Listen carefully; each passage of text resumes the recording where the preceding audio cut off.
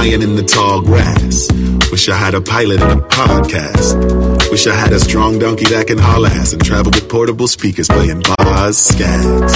I wish I had $1 million. I wish I had 1 million albums. I wish I had 1 million problems. That way I couldn't pinpoint all 1 million outcomes. I wish I found a genie lamp. I wish them girls gave me them sugar like Beanie Man. Yeah. I wish I was a comedian, late night sitcom syndicated on TV Land. I wish this well had water in it. These kids are stealing all my pennies. Focused on my wealth.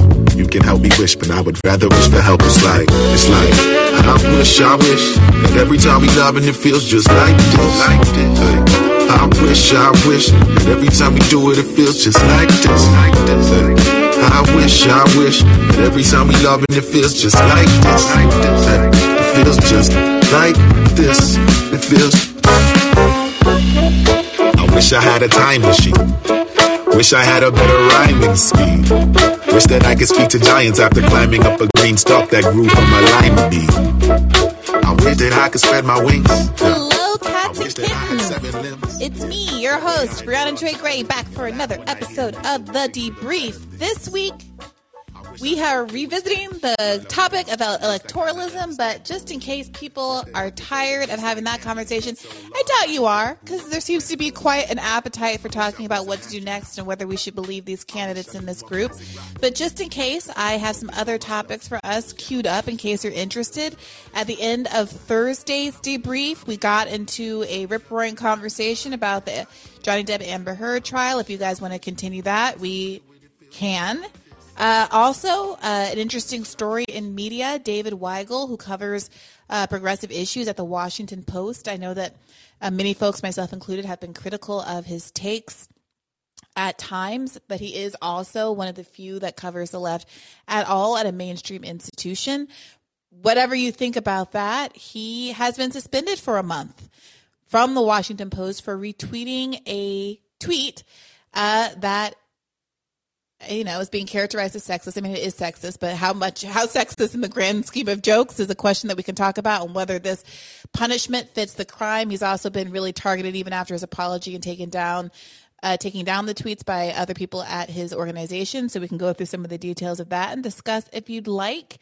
But first, let's get on the board the topic of this week's Bad Faith. I spoke to Michaela Wilkes, who is running in Maryland's 5th District for the House against Steny Hoyer. And, I asked her the questions that I ask these candidates. I personally thought that her answers were probably the best that we've heard so far, but I'm interested to hear from you lot whether they are good enough for you. Here is a clip, and then let's get right into it. Oops. Willing to say, Cori Bush, Cori Bush didn't do, I, Michaela Wilkes, am willing to go ahead and buck the party leadership and endorse Nina Turner? Are you willing to go ahead and not vote for additional funding to the Iron Dome? Are you willing to say, I will not vote for Nancy Pelosi to be Speaker of the House? Absolutely. Unequivocally, without a doubt, I absolutely would. And that's actually, I was speaking with someone the other day, and we were kind of talking about how, a lot of, some of the progressives in office tend to support, Democratic primary challengers kind of in safe races, so to say. Mm-hmm. Like Jessica Cisneros, she got so many endorsements, from a lot of people that, a lot of us look up to. But, because of, Henry Cuellar and being against abortion access, abortion rights, because that is kind of like the safe controversial topic. Where something like Medicare for All, a Green New Deal, canceling student debt, it's all controversial. There is no safe controversial issue to challenge. And so that is where I would see myself being differentiated, because I think that we should be uplifting every single Democratic primary challenger that is running against someone who is an incumbent, whether they are a Republican or a Democrat, whether they are running against someone who is who supports, a controversial issue, a controversial policy, when they're all controversial. Like, this is what we're up against, and we can't be afraid to call out Democratic leadership. because when we're running for office, we're calling them out by name. But then once we're elected, we're only referring to them as Democratic leadership. Who? Who are you talking about? Name them. Yeah. All right. Bells, you're up first. What did you think about this episode or anything else that's on your mind? Hey, Bree. How do I sound? Hey, Bells. Quiet? You're a little on the quiet side. I don't know what the issue is. But anyway. Yeah, I can hear you. People in the chat, if you can't, let us know. So I was not thrilled with Michaela Wilkes. Okay. I think if I was in her district, I'd probably vote for her, sure. But I don't think I'd be investing any resources into her race. Mm-hmm. Mostly because, I don't know, it's that leadership thing I was talking about a couple call-ins ago. I got the sense from her, from all of her answers, it's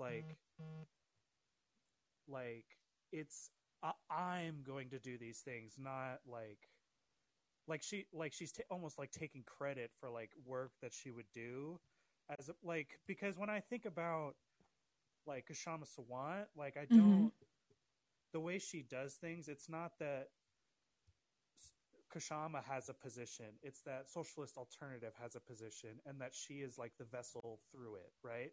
Mm-hmm. Whereas I don't see that same energy from her.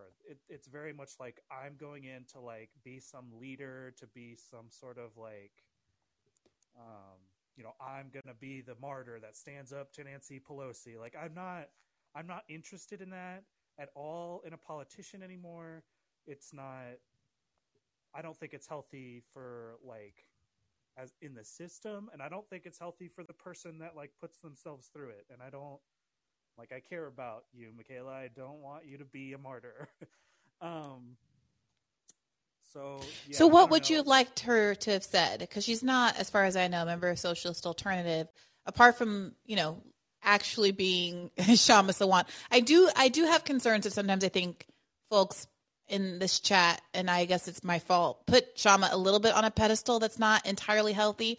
So I just want to make sure that that's not what we're doing by articulating what actions specifically, short of literally being Kshama and having an organization like Socialist Alternative in DC, where there's not even a chapter. I'm part of the New York chapter. What does that look like? What would you have liked to have heard from her? I mean, I think part of the problem is that there aren't groups that you can sort of associate yourself with. I mean, if she joined Socialist Alternative and was I mean, that'd be cool. I'd be down with that. But I mean, it doesn't even have to be Socialist Alternative. If she was just some part of some, very transparently part of some collective of people, whether it be maybe a local thing in her district or something. Because if I go to a politician's website, I'm going to see this is what my positions are, not this is what the people's positions are on whatever subject that affects that district, right? So I don't know, I want her to be a part of a group of people that will hold her accountable in some way. Like this past weekend at our local SA meeting, we had a whole discussion about democratic centralism, which is just an academic-y term for sort of spreading the power throughout the people, and how that's a system of distributing power or whatever. And I had this thought that within the Democratic Party, you could have two different individuals leading the party, i.e. Biden or Bernie, and you would have wildly different outcomes based on the person, it's based on the people, the person in the office. Whereas if I have faith that if it was Kshama Sawant in that city council position, or if it was a different member of her chapter, like I'm pretty sure they would have similar like views and outcomes. You know what I mean? Like you could interchange these people in SA at least, and you would have like you would still have this like focused goal. Whereas, you know, when we focus on the person, it doesn't, you know, you lend yourself to like moments of weakness and ego and like all of our like just personal flaws, you know, because we're not perfect. I think you let too much of that sort of seep into like your decision making and whatnot. Sure. I just am not. I mean, I was asking her questions about what she would do in Congress. And so I don't necessarily disagree with what you're saying. I just am not sure it's fair to characterize, based on this interview, her as someone who is kind of uniquely or in particular self-centered or individualistic about her approach. I'm seeing in the chat that Afeni is in here, who, of course, is on Michaela's staff. And it looks like she had a bit of a response to that. Afeni, did you want to come up? Let me see. Are you in chat? Yes, you're in the chat. I will bring you up to speak. What do you say to what do you say to Bells? Is that a yeah? Go ahead. Is that a fair critique, or what would your response be?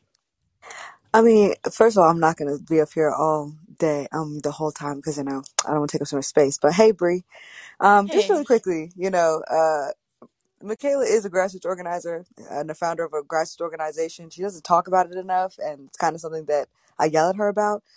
But it's not that she doesn't have a group of people that are willing to hold her accountable. I don't know if you know who I am. I'm a part of her team. I'm going to continue to be a part of her, probably inner circle. I don't know if I'm going to Congress with her or anything like that, but I'm going to continue to be in contact with her. She's going to continue to organize with organizations like mine and other grassroots organizations. It's kind of like the whole reasons why she's there. And also through the organizing work that Michaela did and some other organizations did, Kenny Collins is a wrongfully convicted man who's going to be released later on this year, partially due to the organizing work that Michaela did. So it's not that she's not an organizer. She's definitely not like She's definitely not like Alex. She's definitely not like Ilhan, who barely have any organizing experience behind them. So to say that she's self-centered or that she's taking credit for policies that myself and the rest of our team have crafted, no, that's just not the case at all. Okay, so go ahead, Bells. Mm-hmm. I would love to hear more about her grassroots organizing. Like, I think I agree with you. I do think I wish she would have talked about that more, because I'm not from that district. I don't know a whole lot about her. I'm just going off based on like what her answers were in this interview, right? So yeah, but that's me asking a specific slate of questions. I didn't ask her, tell me some details about the grassroots organizing that you've done. And it does feel a little bit, and I'm not saying, you're doing this intentionally or putting this all on you, Bells. You just happen to be the first caller.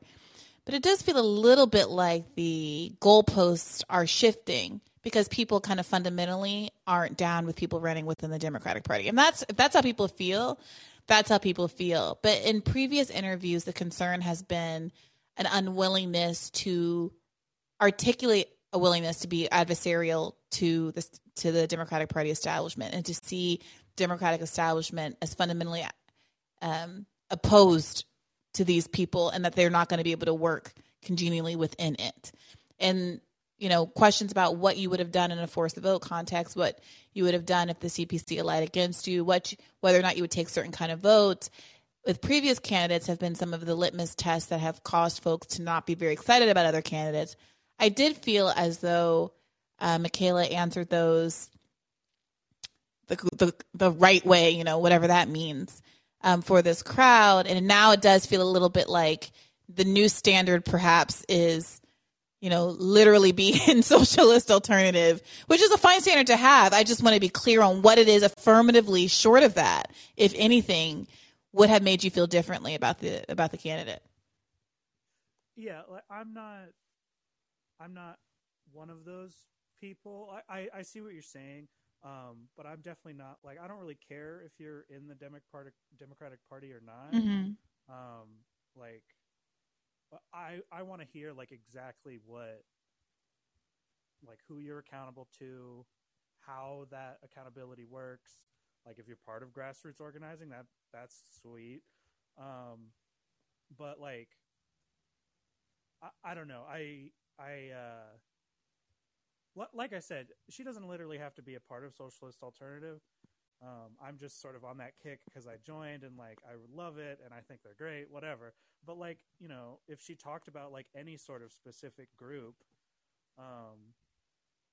that has like a solid like policy like platform or whatever, you know, I'd love to hear about that sort of stuff. And I don't want to say like, oh, it's your fault, Bree, you didn't ask these questions. Like I don't want to do that. But like, I just didn't get that from the interview. You know what I mean? And what I did get was a lot of like, I'm going to go in, I'm going to be a leader, I'm going to fight the Democratic Party, which is great. But like, also, I don't want you to be like a martyr and like go in there and try to like sacrifice yourself for the people, because I don't like that either. So I don't know. Overall, pretty positive. I liked her, like her answers. I just don't want her. I wasn't like particularly like inspired by it. So like I would definitely vote for her if I was in her district, but I probably wouldn't be like canvassing. I might donate a few bucks, but like I don't know. It wasn't like enthusiastic support feeling from me. Fair enough, Bells. Let's get some other people in the mix. Thank you for calling in. Yeah, of course.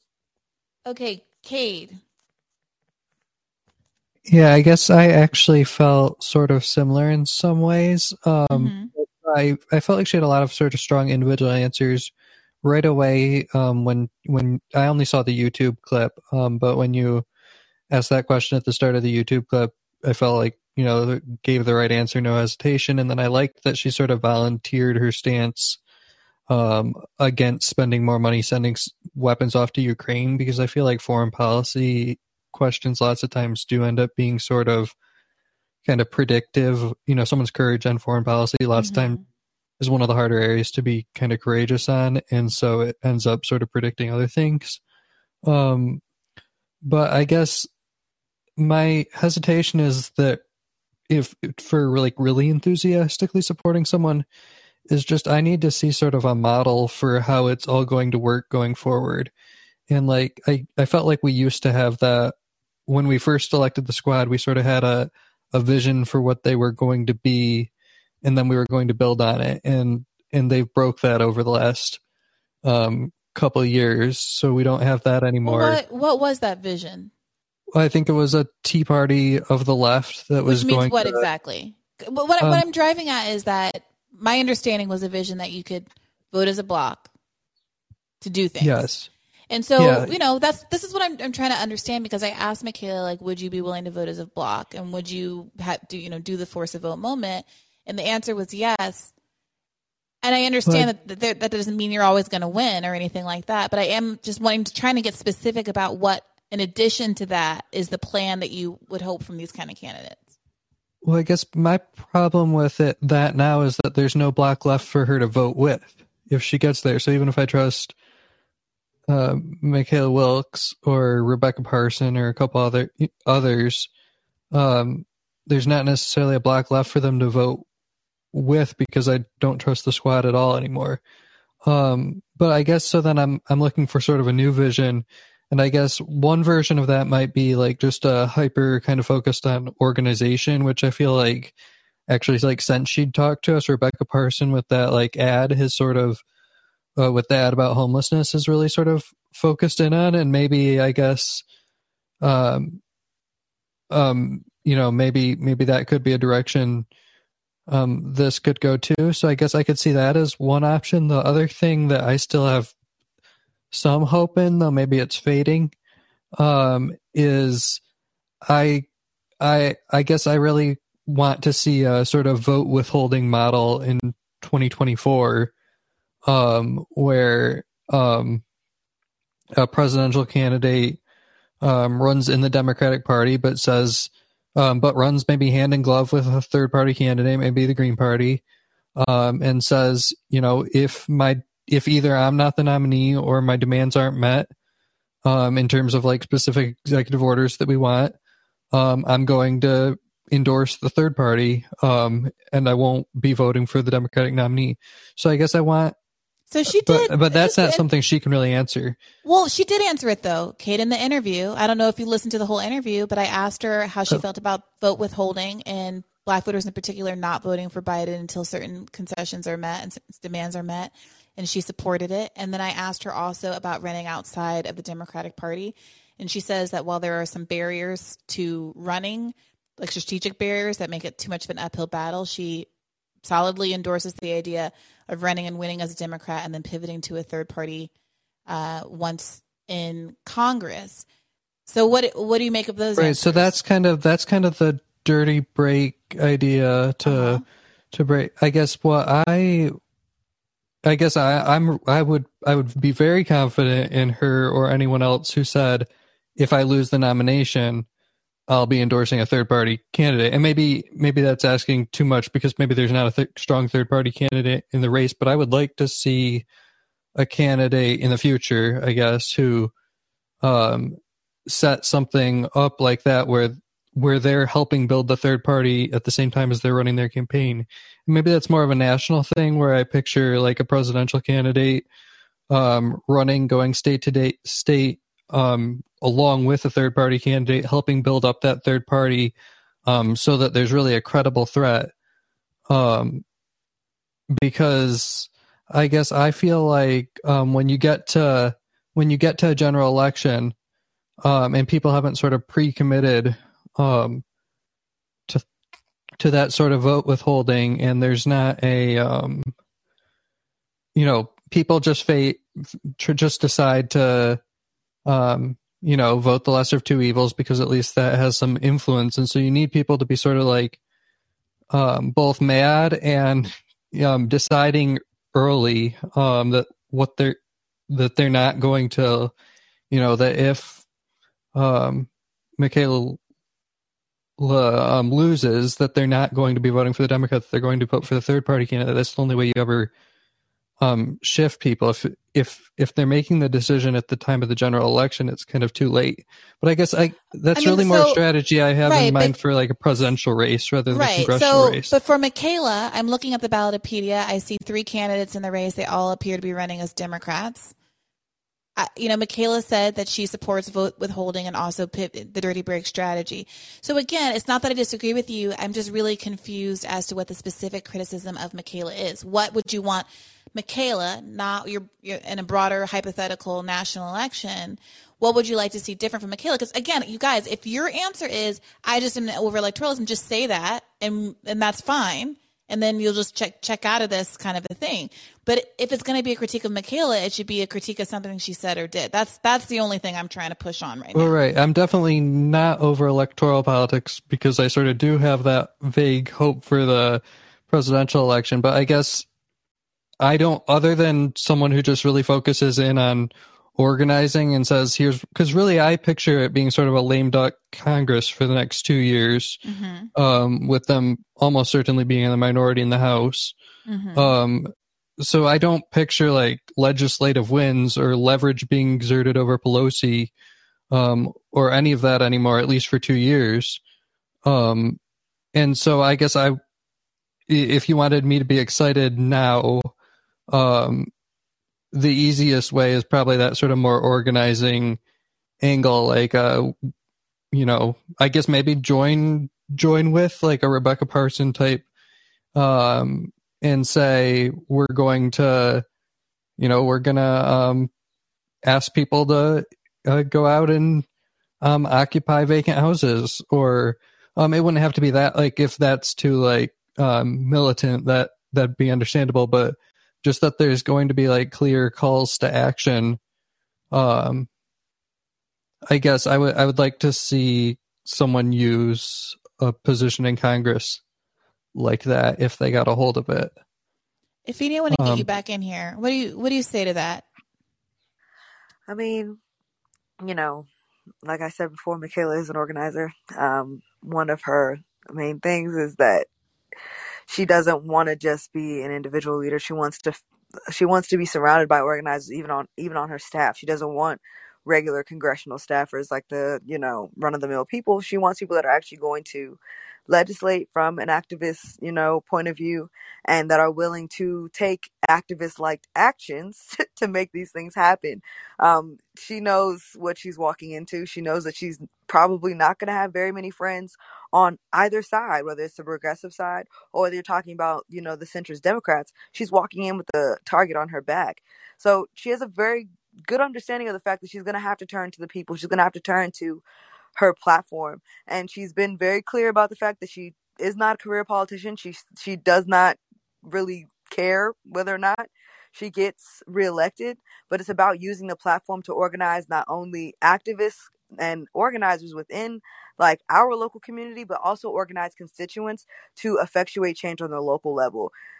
So I understand everyone's critiques of her, but like Bree was saying, Michaela is one person, and she is going to do everything in her power as an organizer and as somebody with that platform to create change in the ways that she wants to see it. And she does have to be a leader to do that. And I don't think there's anything necessarily wrong, and I could be biased because I do work for her. I don't think there's anything necessarily wrong with her saying that she's willing to be a leader, that she's willing to make these hard decisions, and that she's willing to lose her seat and or leave the Democratic Party if she has to, in order to send the message she wants to send, because that's the whole reason why she's running in the first place. She's not running just to become AOC or any of them. She's running because she's been impacted by a lot of these policies that are fucked up, and she wants genuine change, and she knows that the only way to do that is by actually talking to people that are like her. And you're not gonna get that result by talking in silos or surrounding yourself by people that aren't willing to reach out to those communities. I guess what's a little confusing for me is that my understanding of Michaela is that she is one of the more radical people that I've known to run. And I don't know, maybe you can corroborate this or not, Afeni, but it seems to me like if she hasn't already suggested the kind of policies like Rebecca Parson talking about, occupying homes for unhoused people, that she would be extremely enthusiastic about that sort of thing. So if the interview didn't give that impression because they didn't ask her about those things, I just want to make it clear here, assuming that feels accurate to you, Afeni, that is my impression of her. Absolutely. That as far as these kind of candidates get, as far as people running within the Democratic Party get, Michaela, in my observation, is the most radical. And I saw, like I mentioned in the podcast, I saw her and a number of other candidates, including Nina Turner. I think it was 4 or 5 women on the stage. Was it Amani Oakley? And I forget who else was there at this event. And of the women on the stage, she was the most radical. And she had the most enthusiastic response from the people in the room. And, that was my impression. So I'm just a little, I'm just surprised that the reaction seems to be almost more critical of her than certain other candidates that have been on. Yeah, I guess I'm not trying to be more critical. I did like her, like during the interview. I liked most of the answers. It's just, I guess, to really be enthusiastic, I feel like a clear vision of what exactly she's going to be doing once and maybe part of that's just situational and it's going to depend on what like the issues are when she gets in. But I felt like I didn't have a clear vision of like what's going to be like the focus, but maybe that's not easy to deliver. But I guess that's one thing I have really been drawn to about like that, like Parson ad was just at the very least, like I can imagine, okay, well, if she, whatever else she may do when she gets into office, like that thing is definitely going to be a thing if she wins. Mm-hmm. And I didn't see like maybe one thing like that, but maybe it's just, that she would be aggressive and an activist on a bunch of different levels. But it just, I guess maybe it's just not creating like the crystal clear like vision of what it would be in my head that sort of replaces, and I know this is a lot to ask of like one candidate, but that replaces like the vision that we did have of sort of the squad being kind of a leftist, Tea Party. Like I had a vision of how that was going to work and how that was going to build to like a better future. And that sort of collapsed. But I'm trying to find something that will like replace that vision in the future. And I think if a candidate can deliver that, they're going to find, sort of a deep well of enthusiasm from like, people like the RBN folks. If they can deliver that sort of like vision, and it's like a maybe more activist organizing vision, which it sounds like she has all the experience she needs to do. I didn't necessarily see exactly what it's going to be. Yeah, well, that's the other part that I'm a little confused about, which is that you're saying that there is no block anymore because you can't trust the squad. Totally fair enough. But I think the idea is if you do get new people who are beholden to a different, stronger litmus test than the squad members, because now we have the squad as a basis for comparison, how things can go awry, that they will create a new block. But of course, if they don't get elected, then that does not happen. And all there ever is the squad. So are we saying that you're just over block voting? You just don't believe that anybody who ever gets into Congress can hold the line, which is a legitimate position that a lot of people have taken that says that's why they're over electoralism. Everything that is being said to me has the whiff of I'm just over electoralism, which is fine. We've talked about that ad nauseum. That's a perfectly legitimate position, but you're saying that is not what you're saying. So some of this feels a little inconsistent to me. That's all. So no, I'm not over black voting. I just don't think it's going to be sort of the focus of the next 2 or 4 years. I think it was an incredible fluke that we ended up controlling the squad controlled the margin of the House. That was, stars aligning kind of thing. Mm-hmm. And so you'd have to have I don't know what size block you need. Maybe it's like 6 to 10 people that you trust again, and then have a really close House race that slants Democratic. I don't know. Maybe that's a possibility 4 years from now. But so I guess in the meantime, I feel like that's almost too remote, to really like, get a ton of excitement going in a campain about. That's fine, but it will never happen. I don't want to sound like, I know how that sounds. I know everybody like is mad at a bunch of people who think that oversubscribe to electoralism, but to the extent that you do, it will never happen if these candidates don't get elected now. All right, and I'm not trying to stop her from getting elected. I think everything sounded good. Like like people before have said, I would vote for her if she were in my district, and actually I might know more about her local organizing and stuff too if I was in her district. And so maybe I would see sort of more of a kind of organizing. Maybe I would see more of that, like, oh, well, organizing is just going to be bolstered because there's all these things that she's been involved in. They're going to get more attention. I think in a way we've actually been a little unfair to the squad at times. Like I know AOC has done a lot of organizing on like the city level, like turning out like relief supplies and doing like charitable stuff. So like I'm sure there is kind of a bolstering effect there, and that maybe it'd be stronger if you had a stronger activist. But I guess to get excited about it as someone like not from the district, I think it'd be easiest if there's some like clear vision of some sort of national organizing activity that's going to come as a result of like the national profile that a congressperson does have.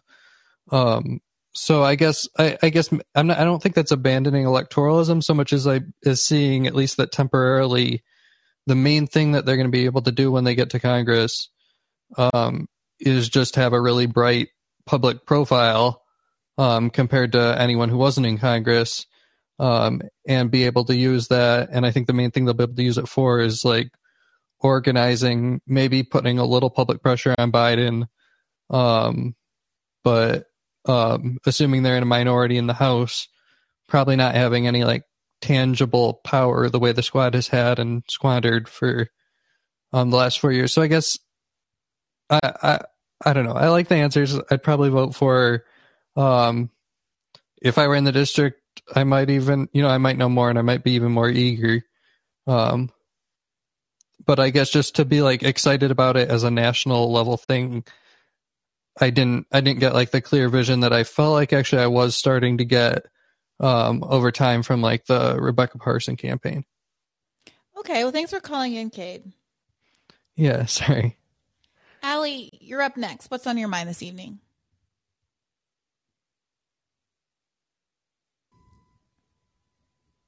Allie? You're unmuted. Can you talk for us? Hear me now? Okay, I can hear you, Allie. What's on your mind this evening? Echoing? Oh, okay, good. So I was wondering if you had heard, I'm in Buffalo, New York. I was wondering if you had heard about our Congressman, Chris Jacobs, how he came out in favor of an actually automatic weapons ban and has now been kind of kicked out of the party and given up his race. And I wonder if that, you think that like tells us anything about the squad and what is like keeping the squad in line rather than like a laser beam on someone's dog or something like that. So he's a Republican representative who's set to retire after backing the an assault weapons ban. He's pretty young to retire. I think he's pretty new. I'm just reading the headline from the AP. I see. It says Republican Representative Chris Jacobs announced Friday that he will not run for another term in Congress amid backlash over his support for new gun control measures. Jacobs, who represents part of Western New York, including suburban Buffalo, told reporters he has decided to retire instead of facing what he said would be a, quote, incredibly divisive election. His announcement came just days after Jacobs broke with his party and voiced support for a federal assault weapons ban. Quote, the last thing we need is an incredibly negative, half-truth-filled media attack funded by millions of dollars of special interest money coming into our community around this issue of guns and gun violence and gun control, he said, according to footage of his announcement.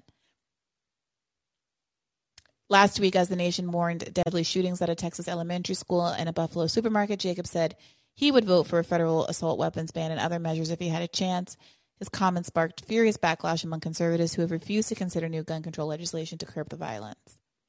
I mean, it's interesting. Who knows? I mean, to be honest, sometimes these things, people take a hard position, right, because they already have plans to leave. That's the thing that happens at times, because there's some other controversy that we don't know about yet, or some personal choice that we don't know about yet. But I don't know what to take from this. It's obviously the right position to take. And if he feels like he can't win in New York with that position, well, then I think he should stay and fight it out and see if he can actually win. But the idea of preemptively stepping down because some Republicans were like mad at you, you should have known that that was the reality of the situation before you said what you said. So no, I'm not entirely sure what I can take from this. What do you take from it?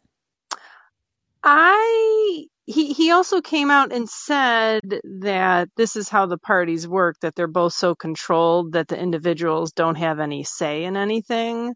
So I was wondering if it was a planned exit, but I also have to wonder if it isn't like, just a sign that they are basically totally controlled by the party and that it's just not more than that. And maybe he used that to his advantage in this, but I thought it was interesting to see from a Republican perspective. I mean, there are so many Republicans who have taken positions that the Republican Party does not support to the right and not suffered any consequences for them. There have been people that Trump has endorsed and have won, people Trump has endorsed and have lost. It's all over the place. It doesn't seem to be, the direct call and response the way there is in the Democratic Party. And certainly the Democratic Party being to the left of the establishment doesn't get you a free pass. It's quite the opposite. There are establishment Democrats supporting Henry Cuellar, obviously, as we've discussed. So, again, I'm really reluctant to take much of the. I just don't know, especially since I got to say I'm a little suspicious of people. There have been a bunch of Democrats who've done terrible things. Like the whole people say that Kyrsten Sinema has no plans to run again, and that's why she's being such a pill. I don't know what to make of that other than people sometimes make decisions about what they want to do in the longer term and then therefore act out of character right before they go out the gate. So I don't know I'm not even entirely convinced of what the cause and effect here is, at least in these first few days. Okay, that's interesting. I hadn't thought of it. And go ahead. Yeah, I enjoyed the interview today. I thought she was good. I don't know what else she could have said. So I think you have to take, I think strategically it's good to take opportunities as they're presented, and nobody's perfect, and if I lived near her, I'd be working with her, trying to help, and I think it's still moving the needle in the right direction. But thanks for taking my call. Yeah, thanks for calling in. Love you. Okay, thanks. Bye. All right, Andy, you're up next. What's on your mind this evening?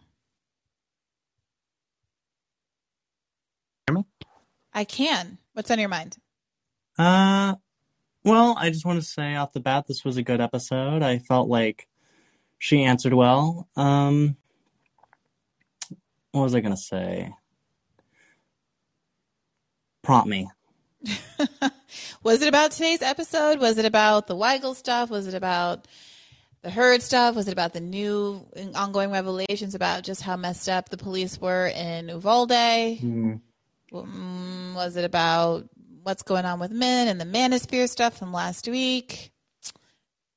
It was about this episode and last Thursday's episode. Yeah, I was just thinking how people new candidates can show that they're so trustworthy, and how people can have faith in electoralism. And my suggestions were going to be about how, I don't know, just having more code words, I guess, because if there are threats from the Senate, like Nancy Pelosi, then I don't know, it could just be very enlightening to have sort of that internal code, I guess, about what type of threat they are, in case you're not allowed to talk about them, or yeah. Well, I don't know. I wish someone would. I mean, look, again, if there's literally a laser beam on somebody's head somewhere, yeah, exactly. Okay, exactly. But it just doesn't feel like anything short of that. Someone has to blow the whistle. I mean, this is getting ridiculous. Yeah. Someone has to blow the whistle. Yeah, and I'm totally fine with having just trying to see if more progressive Congress people worked. I don't think it's too early. I think it's too early to tell for sure, and I think maybe just adding more people to the squad could have a beneficial aspect to it. So you do think it could have beneficial aspects to it? Yes, I think having more people could help. Yeah, look, I think so too. I mean, it doesn't not help. No, I completely understand people who are like, I'd rather spend my money elsewhere. As you've discussed, that's also legitimate. But I don't think that every single person is necessarily going to disappoint the way the worst member of the squad has disappointed. There's diversity within the squad in terms of how much they've been a disappointment. I think that many people observe Ilhan Omar to be the strongest on foreign policy and to have taken some hits that the others haven't necessarily taken. Maybe Rashida Tlaib as well. People have perceived perhaps Jamal Bowman and people like Mondaire Jones to be maybe weaker than some others. And certainly people like Pramila Jayapal are not considered to even be really allies at all anymore. And so given that there's a range of people who exist, it does seem logical to me that having people even to the left of everyone who's there will help anchor the bias more in the leftward direction than the rightward direction. And also people who are willing to call out. Michaela was the first and only person who was willing to say outright, I won't vote for Nancy Pelosi. I support pivoting to a third party. She's like, I won't vote for Nancy Pelosi under any circumstances, regardless of force to vote. That's a pretty strong statement from someone running for Congress. Especially when you have all of these conservatives, Bakari Sellers and conservative Democrats actively fundraising to defeat squad members. I sometimes wonder if he's actively raising money to get Rashida Tlaib out of office under the pretense that Detroit deserves black leadership. That's the world we're in. So I do feel like Michaela deserves some points for taking those kinds of positions. Yeah. I sometimes wonder, though, if we ask for too much, and sometimes we should maybe, at least for individuals, they should have run okay, these are my mandatory, no Nancy Pelosi, but I am willing to negotiate stuff about the Iron Dome, or just stuff more like that would be beneficial in the long run for helping people make change in Congress. Yeah. I mean, those kind of pledges, there used to be a day where all these candidates used to take like no corporate PAC money pledges. And Beto O'Rourke got reamed by David Sirota back in the day because he, reneged on his no fossil fuel pledge. David Sirota wrote about it, and then the media establishment came down on David Sirota for quote unquote smearing Beto. He's like, I didn't tell Beto to renege on his promise. But that was back in late 2019 when they all thought Beto O'Rourke. They were trying to push Beto O'Rourke as the younger Bernie Sanders that undermines the need for a Bernie Sanders. So we all know what that was about. But thank you for calling in. Well, I just wanted to Sure. quickly say about like the Manosphere episode that I really appreciated it, and I felt like talks like that are kind of, I think, what the left needs in some respect, just to like, I think it's an untouched issue that I think we could learn a lot from more of. And I felt it was good. I felt like it talked to my experience about how like I was kind of an angry kid in high school. I wasn't, on that level, but I definitely felt like some of the feelings and, leftist video essays helped me come to terms with those feelings and like work through them. And I feel like a lot of these kids don't get that, and that's why they act out. But which video essayist did you listen to? I watched a lot. So I watched Khadija Mabo. I forget. Yeah. Last guy talked about them. I also watched ContraPoints, Sarah Zed, Mina Lay, Anna Isabel. It's interesting. I don't know a lot of these people, and it is curious to me that there seems to be this significant divide between the video essayist space and the left political space. I definitely recommend you getting more in, like, what was the last guy that was on Thursday? What was his name? FD Signifier? Yes.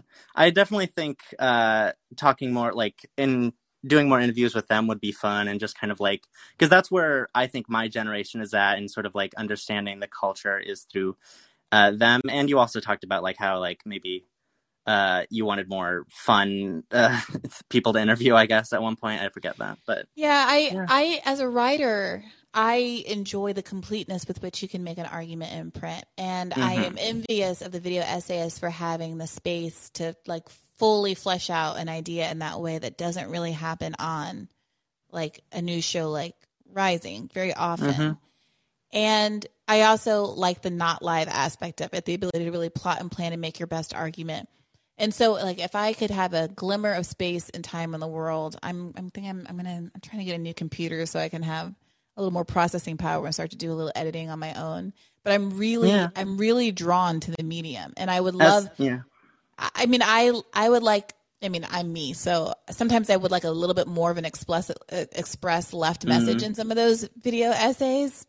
And I would, I'm curious to see if there's room for someone who bridges that gap in this space. And I might. Well, as someone who watches a lot of those videos, I definitely feel like you scratch that itch with how you do interviews. So yeah, I think you can make it work. So I hope the best. I hope you have fun, as much fun as you can for work tomorrow on Rising. And I hope you have a great day. Thank you so much, Andy. Thanks for calling. Keep the faith. Keep the faith, my friend. All right, Cousin Eric, what's on your mind this evening? Just trying to enjoy my night, just listen and just chill. Really, about Michaela. Like, and I know I've said this too, but it's like, yeah, you can say some of this now, like you're gonna be adversarial to the Democratic establishment now. You can say that now, but when you get in there, if you do, are we really going to be surprised if she doesn't? Okay, so hear me out, Eric. Of course, that is true of every single candidate in the world. There is very little in the way of guarantees, even with someone as Shama Sawant. I want to remind everybody that they have all this faith in Shama Sawant. Wait. I want to remind everybody that that's based on just she is saying what she's saying, and she's in there and she's doing what she's doing, but there was no guarantee before she was actually elected, just like there's no guarantee for anything. And there's someone earlier said that it could be anybody else in Shama Sawant's seat, and they were very confident that they would also behave right. I hope that that's true, but I don't know that I mean, that seems like a very big hypothetical. And her situation's different, bro.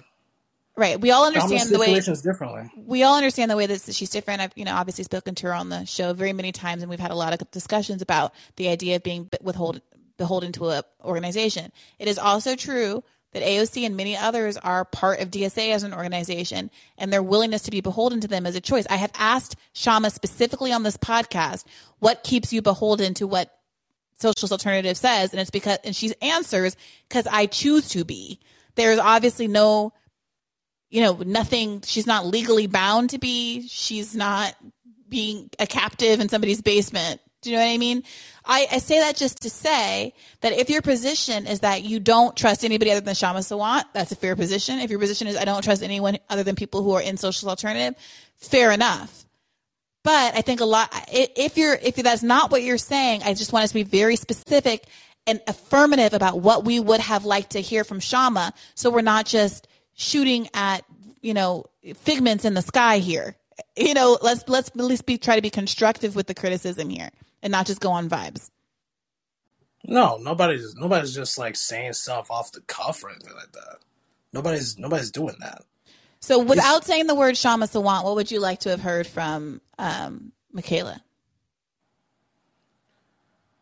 All I'm saying is, okay, so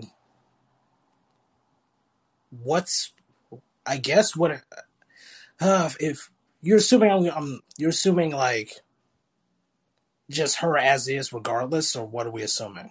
Or does it matter?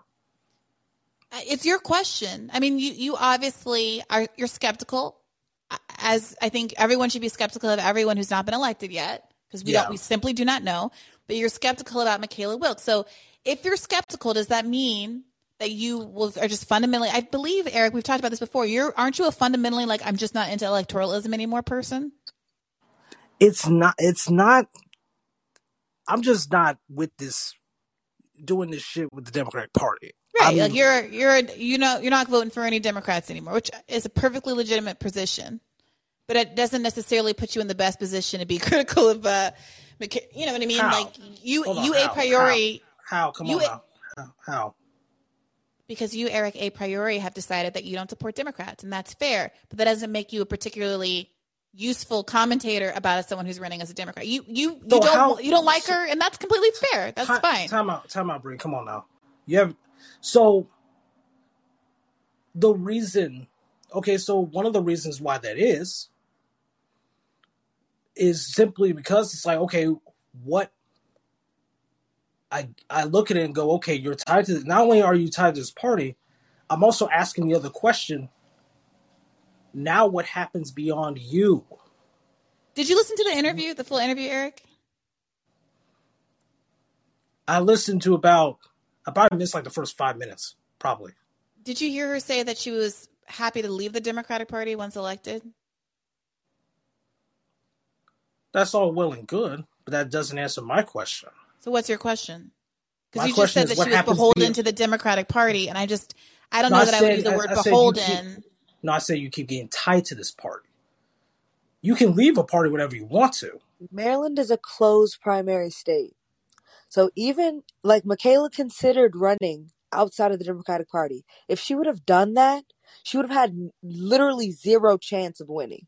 At least with her running within the Democratic Party and being able to leave, she would not, she at least has a chance to win. Like, she would have zero chance to win in a state like Maryland. And that's just the reality. We live in a staunchly blue district that is predominantly black. Those black folks are voting for whoever has a D next to their name. Afeni, I know that. So what's the question then, Eric? I deal with the same shit in my area.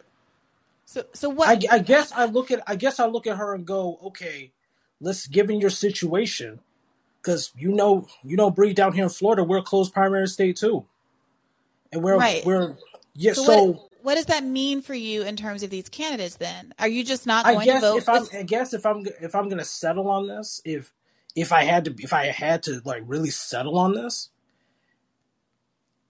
and I guess my question is what happens beyond you? Because if you're going to do this, I need to know what you're doing beyond just you. And again, I didn't ask her those questions. that information is on the internet. And Afeni, I want you to hop in here and also talk more about her organizing background, because obviously people want to know more about her organizing background, and that's fine. I do think it's a bit of a problem that everyone is presuming that no organizing background exists and kind of bringing a certain kind of energy to this that I don't think is warranted by her background. I didn't presume anything.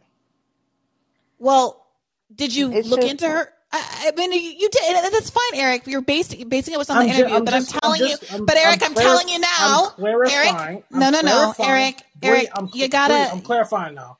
Eric, now. I didn't jump in and just assume nothing about nobody. Eric, I am making the point that if you listen to the full interview, there were nuggets that indicate that she is beholden. Someone put it in the chat earlier that she says she's running for her district, not to run her district. She is a community organizer, and Afeni's about to talk more about the specifics of her organizing, since that is something that is relevant to people, and I completely appreciate that. But many of the comments that have been made so far do very much presume, perhaps reasonably based on the content of the interview, that she does not have that background. And it is a little curious to me, because that is not something that has come up before in other candidate issues. Other candidate issues have been focused on specific answers that people felt like were not up to snuff. This time it feels a little bit like, because the answers were up to snuff, that the goalposts have shifted a little bit. And that's completely fine if now there's new areas to interrogate, because the lowest bar has been met. And I want Afeni to answer those kinds of things right now. But this does feel like a little bit like all these questions have the energy of, I'm looking for a reason to disqualify her, instead of I'm looking for responses that would assure me that I should be excited about her. And maybe that's not fair, but that's my impression. And so, Afeni, go ahead. Yeah, like anybody who knows me knows that as far as electoral politics is concerned, I'm skeptical as well. And so I understand it, but at the same time, like, Michaela is an organizer. She will tell you herself she's an organizer. You can Google it. She's an organizer. She's one of the few congressional candidates that I know also that were at No War with Russia protests way before the invasion even started. Talking about NATO aggression way before the invasion even began. So Michaela is, like, I don't know, like, what else do y'all need? Like, what else do y'all need me to say? And, like, I'm not Michaela. So at the end of the day, I can tell you all day about how I feel about her and all that stuff. And y'all have to trust my word on that or not, based on how y'all feel about me. But I'm telling you, number one, I would not be working for somebody who I did not think was fundamentally focused on challenging power. And that is what Michaela is trying to do. Michaela's also trying to run a more local campaign. At the end of the day, we live in a district that is predominantly Black, where there is a lot of money. Property taxes are high as hell, but Black children are getting shot by the police and brutalized by the police. Black boys are getting shuffled out of their high school classrooms straight into Upper Marlboro prison. So that is our focus. And if Bree didn't ask any of these questions, but if Bree had asked about Michaela's organizing work, she would have been glad to tell you about how serious she is about dismantling the school to prison pipeline, especially within our community, because it is an issue. So She did reference some of that, by the way. She did talk about how she was motivated by the experience of being pregnant in prison, and how that was a focus of hers at the end of the interview. For what it's worth. She did say that, but, like, I'm sorry that, she didn't say everything that everybody wanted to hear, but to assume that she is not out here trying to do the impossible thing, which is make it into a space where she is genuinely not wanted, to knock out the second most powerful Democrat in the House. I feel like nobody like that actually cares about electoral politics is seriously interrogating her answers that she gave today. And at the end of the day, if you don't fucking want to vote, don't. I'm not telling you to vote for her. I can't even vote for her. I'm a registered independent in Maryland. I couldn't vote for her if I wanted to. I mean, I do want to, but I'm not going to switch my party affiliation to Democrat for anybody. Sorry. And she knows that. So at the end of the day, for everybody to be coming at it like this, especially knowing, no, like not trying to act like I'm so important, but knowing that I work on her campaign, that I'm her field director, and I've been talking the same shit that I was talking since before the campaign, that I'm talking now. If you don't think that informs the type of person and the type of conversations that we're having from the background, I don't really know what else to say. But Michaela is an organizer, and me as an organizer, I would not be saying that shit if I did not think it was true. Eric? Yeah, I understand where Afini's coming from. So, with that in mind, though, so let me explain. Let me clear something up. Mm-hmm. I'm not trying to attack Michaela. I'm not trying to do anything like that. I just want to make sure that's made clear.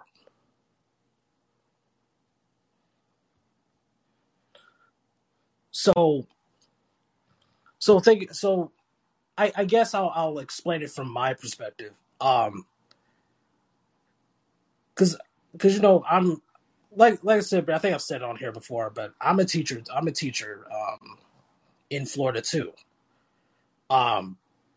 So, and I'm at an alternative learning center. We're dealing with all types of, we're dealing with real school to prison bullshit too. Mm-hmm. And when I ask the question of what happens beyond her, I guess I'm approaching it from more of an educational lens. Like, I guess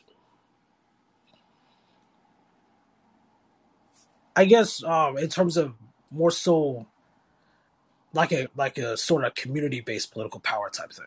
That's kind of where I was thinking. And yeah, like I said, I'm not trying to accuse nobody of nothing. It was just, like I said, I don't know how the accusation came out. That was just okay. So I guess I feel as though, and even though there was a lot of frustration with, let's say, the interview with Reverend Wendy and our friend from Virginia. I know who you're talking about. But even though there's a lot of frustration with that interview, it did feel even more so, like substantively with their answers than with this interview. It did feel like there was a certain sympathy, like people felt bad for people wanted them to win, they wanted them to be better, and they just were like disappointed by the answers, but they were like rooting for the idea of it. And maybe I'm wrong. Maybe I'm wrong to be feeling like that's not the energy in this chat, which again is fine. But like, again, to me, I don't have a dog in this race. If you just, because your average Democratic Party candidate is running within the Democratic Party, the overwhelming majority of people in America are not members of Socialist Alternative. Yeah, and I cannot prove to anybody, Michaela's not here. I didn't ask her. That's on me about her organizing, because that is not something that has, been the litmus test so far in these interviews. But, we could have spent 45 minutes talking about her organizing background, and maybe she can come back and we can do that again if people want to hear that. But even Mafini saying that she has this background doesn't seem to be especially convincing for folks. And it does seem a little bit like there's a generalized discontent with the idea of a candidate running, which again is completely legitimate, but I'd rather we just say that instead of, kind of holding space for Michaela to have done something differently, when it's starting to feel to me like there's nothing really that she could have said or done other than being a member of Socialist Alternative. I mean, I guess that's I didn't know Maryland was a closed primary state. Mm-hmm. Yeah. Because like I said, they're in the same situation Florida's in. And it's just the fact that, you're hearing it from me, other people. It's like, you're seeing this fail and fail and fail. It's like, y'all, can we if you're gonna do this, can we actually have a plan? Can you actually have a plan or something like? I guess the reason people look to Shama so much is because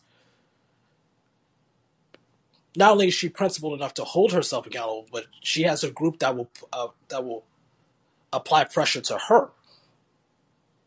Mm-hmm. That's outside of these two parties. Yeah, I mean, I hear what you're saying, Eric. I hear what you're saying. It does feel to me like, it's an hour-long interview and that she's getting criticism for my choice not to ask her about certain things. It would be one thing if she said, I'm not an organizer. I think I'm going to do this all by my own. I'm just a good person and a strong-willed person, and that's how we're going to get things done, which is the kind of thing certain other candidates have said that have been very disappointing to us. She didn't say any of that. So it does feel like an absence of a question and answer on my end is being taken as, oh, she just isn't these things, instead of asking me, oh, I wonder if she is these things. It's like, well, she's not this, so I'm not that enthusiastic. And so I just caution everybody to say it's not that she's not this, just because it didn't come out in an hour-long interview. And like other candidates who did affirmatively say that they had a more narrow kind of individual-focused approach to all this. But thank you for calling in, Eric. I appreciate it. All right, appreciate it. All right, Andrew, you're up next. What's on your mind this evening? Hey, Bree. Hey, Fanny.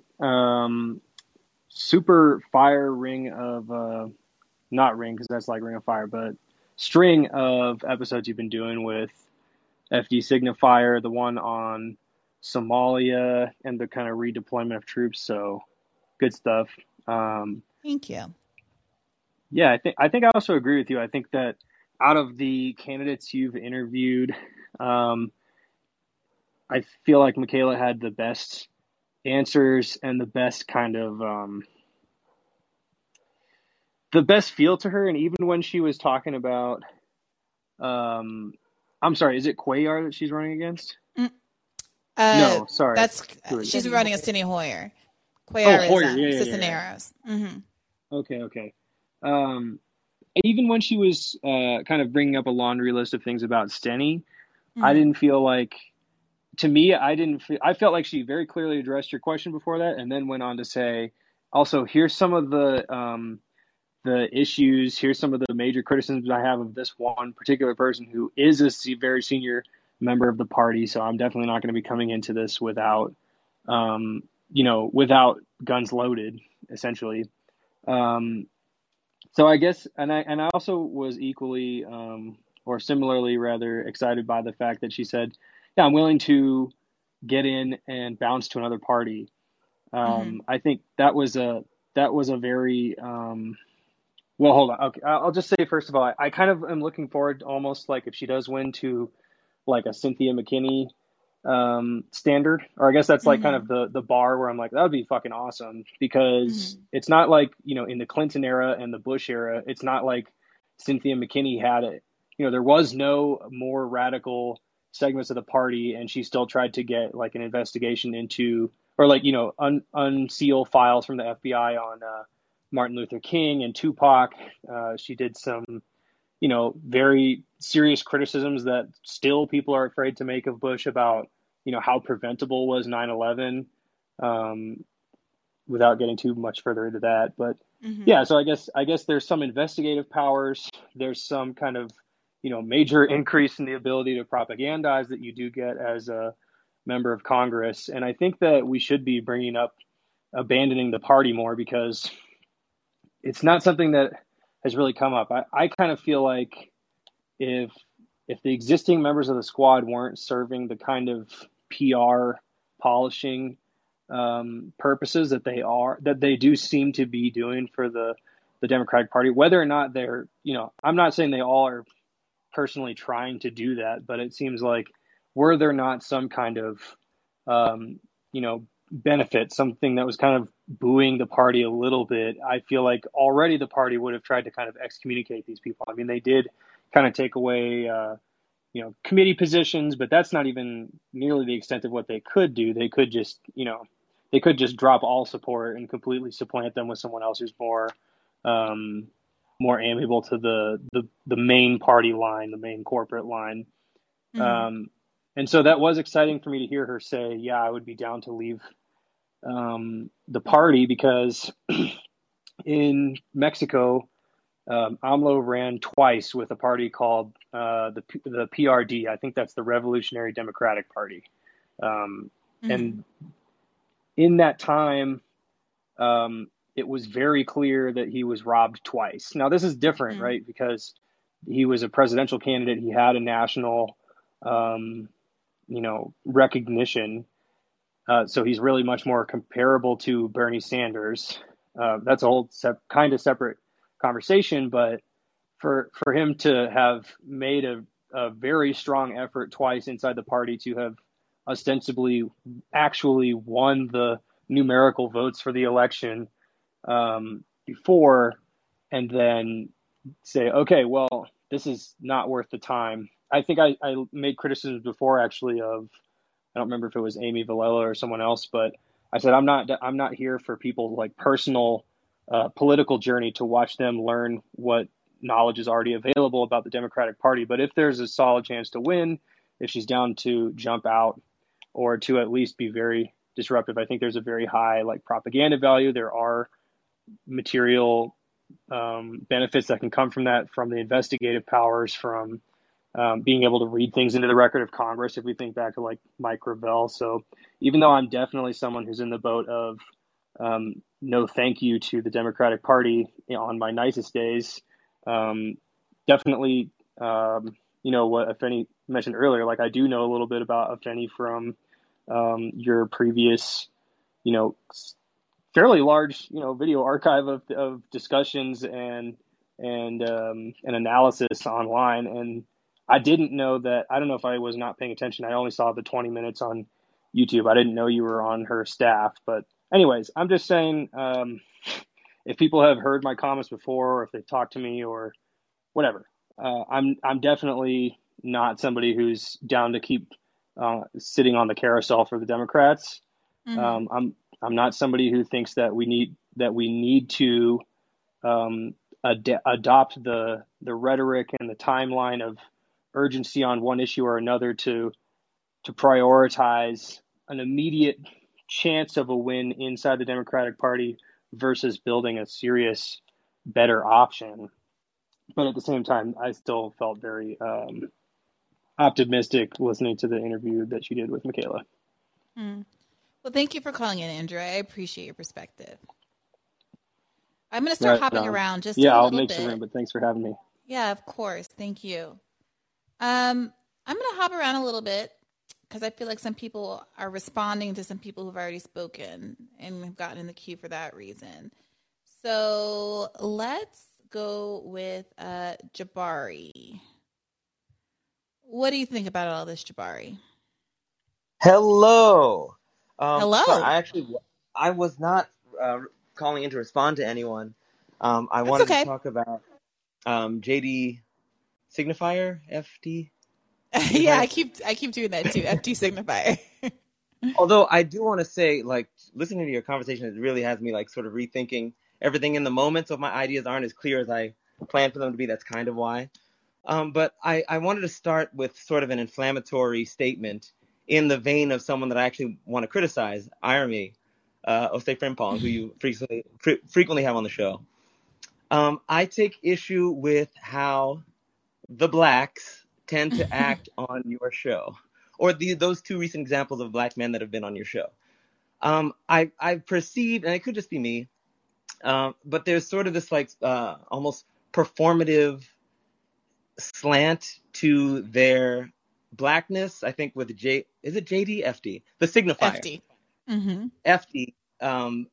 There was this sort of thing where he's like, I felt like he was trying to sort of position himself as like the Ivy League educated man that says the N-word, And I'm like, how much of that persona really furthers your ideas? And with Irony, there's a lot of like talking about the whites and things that I don't see as much of. Like, he was just on breaking points.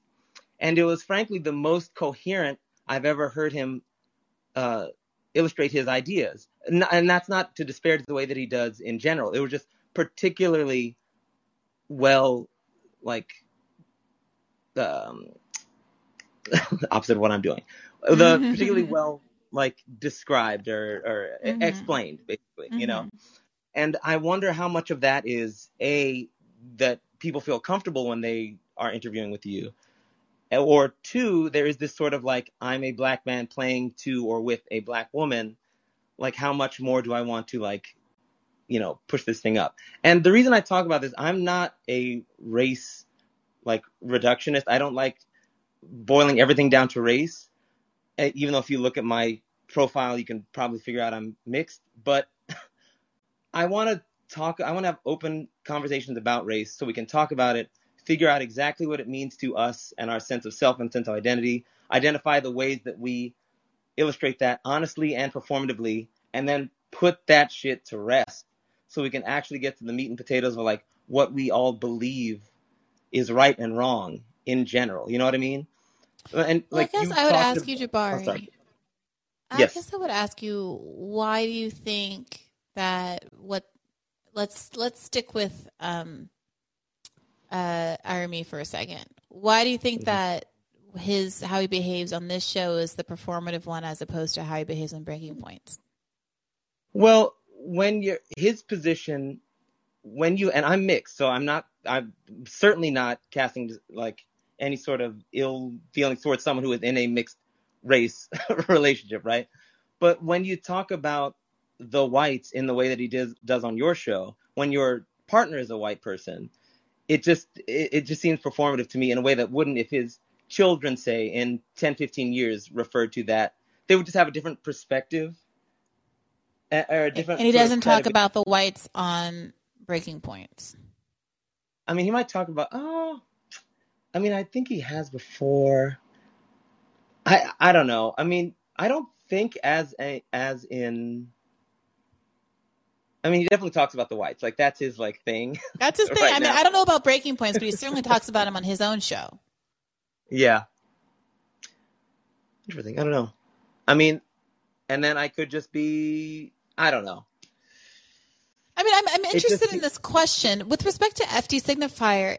You know, I don't know that I agree with the characterization of him saying he's an Ivy League. I mean, I don't even know that he went to an Ivy League school. So, I mean, he was talking about having a PhD in the subject area or having pursued PhD study in the subject area, I think, in part because I do think, and maybe this is a projection, and he, you know, I would be interested to see what he says for himself, but I do think there's a frustration of some of us Black folks in the lefty media space where our observation is that we have to be, on the whole, a lot more credentialed in order to occupy the same space of white bread tube commentators.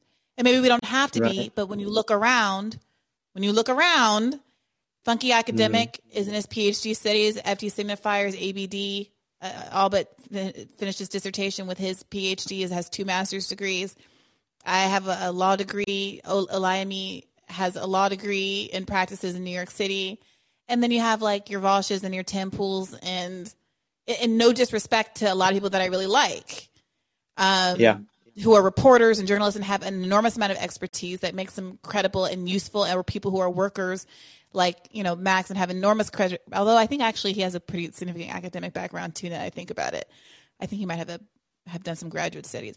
But, like, you know, I think a lot of, and he's also not white, but a lot of the, you know, the white commentators, you know, are very different from us. And I think that there's something a little bit different than being a credentialist, to be frustrated that it seems to be to break into this world and be listened to and taken seriously when you're not white or don't have that, like, authoritative Vosh voice or aren't male or have a beard or whatever, that it takes more from us. So I interpreted him bringing some of those things up as, you know, an articulation of that frustration.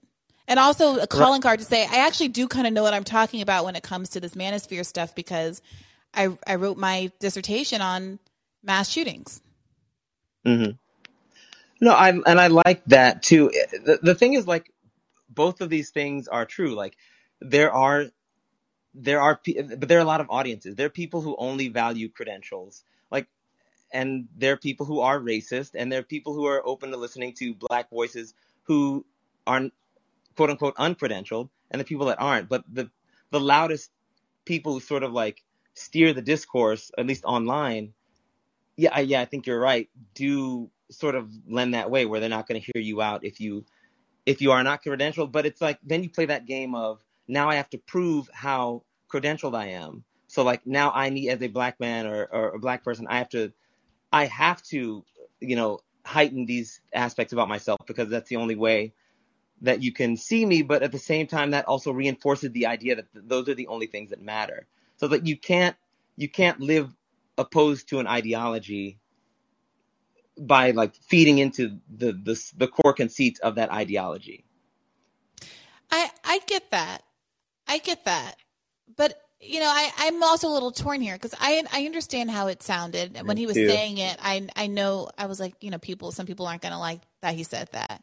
But we were also talking a little bit before we started recording, and I was asking him to what he attributes his success. I mean, that video that we were talking about is about to hit 500,000, at this point. It was 250,000 when we recorded. He just kind of came on the scene less than a year ago, I think about 6 months ago. And he was like, candidly, I think it's partly because I actually do know what I'm talking about, and I am smart. And oftentimes people are not, I'm sorry, I don't mean to ID poll this, but there's an imposter syndrome thing where a lot of times if you're a woman or a person of color, you don't feel entitled to say the obvious thing like, hey, I'm smart and that's why I'm successful. Like I wrote a good script and I edited it well, and that's why I'm successful. I think that's frankly why ContraPoints is successful, because I'm sorry, she's a PhD student and a researcher, and she knows what she's talking about, and her videos are so rich with references and citations and allusions to literature and culture and philosophy and history. That is, you don't have to be kind of book learned to be good at this sort of thing. And there are commentators who have a different style and approach. But I do think that's what makes those two particular commentators good. And are you allowed to talk about that? I don't know. Is it just too off-putting and everyone should just pretend that that's not going on? I don't know. I think that's why we need coalitions and people to like champion you for you. Like, I'll go on Twitter and be like, Brianna Joy Gray is amazing and brilliant and whatever. And people might think I'm a stan or whatever, but I think it just hits. Then if you go on there and you're like, come to my call-in because I have a law degree and I know what I'm talking about and I'm good at what I do. And all those things are true, but there's still like, once you get to a certain level of popularity, it's hard, because it's like, you don't want to be like, I don't need any more. It kind of starts coming across as, I don't need any more viewers. I don't need to build my coalition anymore.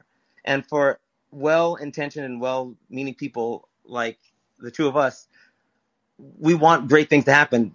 We're going to have to continue to grow our platforms, and just pitfalls like that. Like, I liked a lot of what he had to say, and I didn't like that I was turned off. And a lot of that is like human me being like, ugh, this guy's full of himself. I'm like, that's petty. And I have to check myself on that as well. But I guess I want all of us to like sort of help in doing that work of like staying humble, uplifting each other, growing our audiences to the end of doing good things. All right, Jabari, I feel like there's some people who are eager to weigh in here. So let me I really appreciate you to bringing this up. I don't know that everyone's going to agree with you, but I think it's a stimulating point for conversation. Andre, what do you have to say about what our friend Jabari is bringing up here? So I think a lot of, by the way, hello, Bree. Sorry about that. Hello, Andre. Welcome to the room. All right. So I think he was adding in a bunch of weird qualifiers. Like, I don't think we needed to understand that he was mixed for him to have an opinion about this. And also, I think it's a little unfair to kind of ignore, like, even if I don't agree, personally, I didn't agree with a lot of what FD Signifier was saying, but you can't deny that the man is well learned and that he wasn't coming from, a source of like, of actually having expertise in the things that he was talking about. Like, it's evident. Mm-hmm. Like, am I making sense? Yeah. You're saying he didn't have to say it. Right. It was uncalled for, and this whole thing of like, why does race have to come up? Because we live in the United States of America. It's like it's gonna come up. It's baked into the pie. Well, I think his Like question with irony, it's not why does race come up, it's why does he frame it as the blacks and the whites kind of using intentionally I mean, he knows what he's doing. He uses intentionally hyperbolic. provocative language. And he's doing it, and we've talked about that. We literally talked about this when he was on the show last. He feels as though kind of deploying the same language that has been used historically about black people to talk about white people has a certain kind of equalizing effect, leveling effect, and is also provocative in interesting ways and challenges the way people think about black people, even if they're no longer talking about black people in those terms because it's not PC. And I appreciate that project. I happen to think that it is provocative in a way that makes his point sometimes not heard to some folks. I know that there are environments where that would land very, very well. And that's a part of the issue with the internet is that you say things into the void and any old person can hear them. And we're all kind of making different calculations about who the perceived audience is. Well, I think also with him, I listen to his show, otherwise like his YouTube show, and he's also coming from a very authentic place. Like he's, like you can tell he believes what he says. It's not a shtick. And I think that's like what's important to actually acknowledge, because everyone has their communication styles, and he's figured out a style that captivates an audience. And I appreciate that, even though, again, he's another person that I don't fully agree with, because I think some of what he says is hyperbolic, and it might distract away from the actual issue. And even I just don't agree on a lot of it also, just because I think we'd be better served by focusing more on universal programs and, this hyper focus on things like reparations. And I even feel bad even mentioning that, because I wouldn't be like, I'm not an ADOS person. So I know it might come across as belittling of the situation, but it's not that. It's just more like when we do the metrics and we kind of figure out how black people have actually benefited in this country, it's usually because of like universusal programs. It's not by anything. Well, that's because nobody ever gives us anything specific, I would argue, Andre. Fair enough. Yeah, fair enough. But even if you take other groups who have gotten things specifically, like let's say the Japanese or even Native American people, like as a group, they get way more from Social Security than they do from reservations and from casino royalties. I don't know. I mean, I'm not saying that the payments given to interred Japanese folks made them whole by any means, but I'm not looking at Japanese Americans thinking they're in a struggle bus situation. No. And I'm not looking at, part of the frustration around Bernie Sanders and his lack of support for reparations came because around the same time he had just supported a reparations bill for Holocaust survivors, because there was a lawsuit against, I believe, one of the train companies that was transporting Jews to concentration camps. And, he was supportive of that dispersion to American Jews and not of any any suits that would be against, let's say, the insurance companies like Aetna, who profited off of insuring slave deaths to give payouts to masters and all of those other kinds of things, right? And so I think there are a lot of really legitimate parallels here. Also, I got to say this about reparations. It is not about closing the racial wealth gap. Reparations are about, it's a tort claim. It's a harm that was done and the money is owed, regardless of if it does fuck all to the status of Americans. If I get hit by a car, get a tort payment, and then want to squander it all at the casino, that's my business. If I want to use it all on heroin, that's my business. I still am owed that money because someone did something wrong to me. And of course, who wouldn't agree with that, right? As a black person, I definitely, even if I'm someone who wouldn't benefit from it, I definitely agree with that. But I think it's kind of it's folly at this point to expect people who've never treated any of us like human beings to one day get up and say, you know what, we're going to give them more money than we would give the whole country healthcare. You know what I mean? It just feels like misdirected energy, and it's not going to do what it's supposed to accomplish. Because look, Andre, even if you feel that way, I think that coming out specifically against the one group in America that never gets specific claims, telling them that their request for a specific claim is anti-solidaristic, is pretty anti-solidaristic. And if it were me, I would just keep my mouth closed about it. And if there were other things that I wanted to prioritize, I would talk about those things. I'm sorry, I'm having a hard time imagining opening my mouth in the middle of all these anti-Asian hate crimes and saying, Sure, you shouldn't push Chinese Americans on the train tracks, but really, do we need an anti-Asian hate bill right now? Like, is this really what our focus should be on? No. Is that my priority? No. But I'm not going to come and get in the way of one of my brothers and sisters' priorities because it's no skin off my back. Oh, no, fine, go do it. Fair enough. And again, it's not to say that I don't support or even think that it's deserved. It's not that. It's just, again, when I think about how do we get to a place where things are better for us, like where it's like measurably better, that's what I think about. Is like, well, wouldn't our energy be better directed towards like, more universal programs, since we can actually see through data that it's actually been the thing that's done to uplift the community as a whole. That's all I keep thinking about. Like, truth be told, I always say it, I'll be fine no matter what, because, whatever. I have other skill sets, and I don't necessarily need that to feel whole. What I do want to just see is that, I can't stand seeing the suffering of people who look like me, and I keep thinking, how do we get from point A to point B, and what's the best vehicle to get there? Well, we can walk some. So if they can go, they showed us what the government can do during COVID. They can deposit checks into whoever's bank account they want to, whenever they feel like it. They showed us that. So it's the same way that they can show us that they can give Black people the specific reparations that we need. And if you don't think that all these corporations and all of these other, institutions that were started as slave traders and slave brokerages and slave stores, whatever the hell else, if you don't think they have records of who the hell they had, you crazy. If white people got anything, they got paperwork. They got paperwork. I have my family slave papers. That argument always drives me crazy, talking about who knows who's a slave. I know. There's receipts. They're right there. The 1860s census. I know they're mad about that one because they have every single receipt, all of them. I have no problem proving that all 4 of my grandparents were descendants of slaves. Let's go. I'm not saying that you guys are wrong. You guys are absolutely right. But again, we've never, ever seen one iota that they would actually do any. They won't do anything for white people. They won't give white people health care. But that's not the argument. But look, my friend, Andre, you brought up reparations, to be clear in this conversation. Yeah, I did. So you brought up reparations to talk about how nobody's interested in reparations and how we should be focused on other things. If you want to bring up a thing that you want us to focus on, bring up that thing and talk about your thing. There's no reason to come out of pocket and put down somebody else's agenda, because what you're doing unintentionally is propagandizing against somebody else's benefit. And that I don't think is solidaristic. And every Black American in this chat, the second you said I'm not ADOS and then spent all this energy talking about why ADOS people shouldn't get something, you immediately lost them. And those are people who, if you were trying to lead a movement for Medicare or all or for something like that, would not trust you. They would not trust you. So my advice to you is to simply advocate, say positive things about what you're for.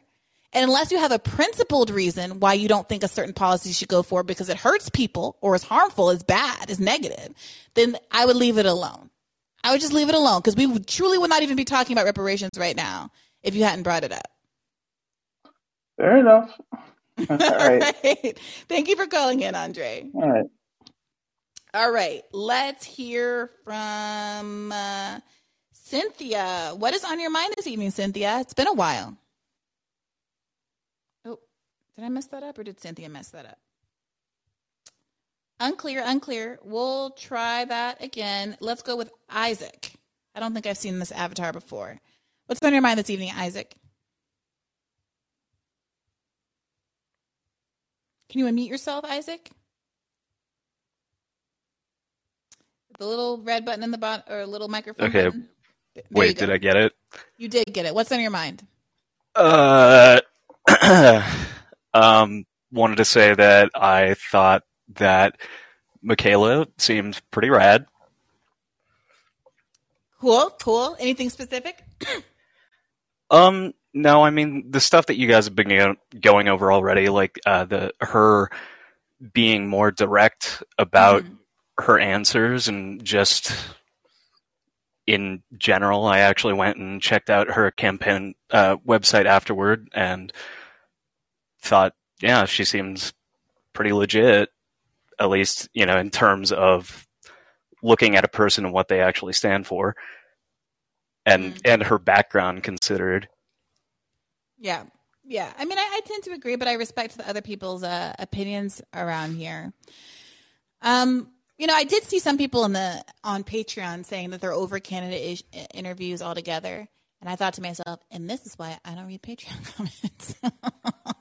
And I appreciate that, but you try to give a mix, and I have a hard time seeing people who are really, what seems to me, even if you're not into it, the best of what we've got, and to say no, I'm not going to use one of the few left platforms that exists to try to have these people on, and then also be one of the few left platforms that exists that's actually going to ask them the kinds of questions that would inform us to know whether or not we should support them, and not just because they're leftist, but because they're principled. How can I not use the space for those kinds of opportunities? So I'm glad you appreciated it. Oh yeah, absolutely. I mean, it was, I don't know. I'm not going to try and call anybody out, but the one guy, I forget who it was, when you just said, hey, tell me exactly what you're thinking without invoking this person's name. And then there was just a huge pause. And I thought that was pretty strange when people are pushing the goalposts further and further. And it's kind of like, instead of actually being principled, there's some reactionary backlash happening. Yeah, I really do. I am sensitive to the concern. I don't think it's wrong to want to know that Michaela is, sees herself as beholden to a constituency, beholden to something other than her kind of personal grit and ideals, because we have seen people be swayed for whatever reason once again to office, even though I think they are principled. I think Cori Bush is a principled person. I have no reason to doubt that. I think that Ilhan Omar and Rashida Tlaib are principled people. I have no reason to doubt that. The question isn't whether they are like wanting deep on the inside to do the right thing, but what are the barriers preventing them to do that, from doing that, and what are the structural supports that can help people to stick the landing? I think that's a very legitimate question to ask. I think it's a little unreasonable to think that the only answer to that question, and I'm not saying this is what Eric was saying, but I think it's a little unreasonable to think that the only answer to that question is socialist alternative. So if there's a suggestion for what that looks like outside of socialist alternative, or if the answer is just, can you make sure that every candidate belongs to socialist alternative, then just say that. But I just want to be really specific about what it is that we're looking for, so that, and I want to know this as an interviewer, so that if the answer, if what you want to hear people say is, I'm going to have weekly check-ins with my constituents and hold this many town halls every year, or whatever you think it is, I will ask them, and we can get that kind of thing on the record. But I don't want it just to be this kind of amorphous, I don't trust them because they don't seem to be as trustworthy as this one model that we have in Seattle, when we don't have a vision of how to replicate that model in other parts of the country. We're holding them to a standard that we haven't even really fully fleshed out on our own, what it looks like. Right. I think that if anything, it's probably that maybe through your podcast, that's the first place that people have been exposed to something like that, and they're just not, holding on to the fact that that's just an example of it, and it's not like the de facto thing that everybody has to do to succeed or be accountable. Yeah. Well, thank you for that, Isaac. Is there anything else that you had on your mind? Actually, one thing, I don't want to derail the conversation too much. Mm-hmm. But if I can bring up Tucker Carlson. Sure. What's he up to these days? I have absolutely no idea. I only know what he's up to because of you. I'm sorry. No, I mean, it's fine, but it's also interesting. I was just curious if you pay attention to the conservative media, if you do read any conservative writing, like National Review. Mm-hmm. Or, sorry, that was a question. Oh, do I? Sorry, that was a... Okay, I thought that it was you were going to ask me. If you do, then what do you think of this? I watch only probably a couple of times a week what Tucker's response to something is, like whatever the event of the day is. Or I'll watch a clip if I see it on YouTube or on Twitter. I don't watch as regularly as I should. Obviously, I watched a bunch for the Tucker episodes that we did about the New York Times piece, and then obviously the follow-up episode on the Great Replacement stuff. I should watch more regularly, and I think everyone should be watching more regularly because I think there's a huge misunderstanding about the character of his propaganda, and it's difficult to respond to it effectively if you don't understand it. I also think it is the most, I know that it's the most popular news show in America, and I think it's deeply naive to not have some curiosity as to why. I think it's hubristic. Right. Well, so do you read any conservative like editorials or magazines or anything like that? Because on the whole, I don't read much of anything, to be honest, unless I'm specifically jamming for this show. Okay, yeah. Well, I mean, the reason that I ask is because, like, it is kind of a marvel of like how popular Tucker Carlson is, but the way that he goes about his propaganda, it seems like really run of the mill. If you go to any of these other places where like the quote unquote intellectuals of the right are kind of brainstorming and tossing ideas out. So if you go to a place like National Review, you're going to read an article and it's going to come off the exact same way as Tucker Carlson does. Yeah, well, we talked about it on this show, on the Tucker Carlson episode, and the New York Times piece made this clear, is that his process is just to do a cursory review of all of those stories and to pull what seems to be resonating already, that he's an amplification tool, not someone who's coming up with original ideas. So that gels with that. Right, and the reason I'm bringing it up is because it's just that rhetorical strategy. It's everywhere in that media sphere. Yeah. I mean, look, the amount of work that was required. I mean, you can't be doing your own research and doing a daily show, as I've learned. So honestly, without people like David Sirota and the people at The Intercept or whatever writing articles that you can just kind of skim and glom together into a dialogue, a teleprompter read for your show, there would be nothing. Like no one could do it, even if they wanted to do it. And so I think the process makes sense, and everyone is doing some version of the process. The only difference is that the left has limited reporting to pull from, and the right ecosystem is broader because half of the left, 80% of left media, broad left media is neoliberal horseshit. Right. So again, and I know that people are. There was a lot of heat over the weekend. I'm sorry, I was at my reunion and I wasn't really paying attention to the internet. But everyone was coming for David Sirota again for some reason. I'm not entirely sure.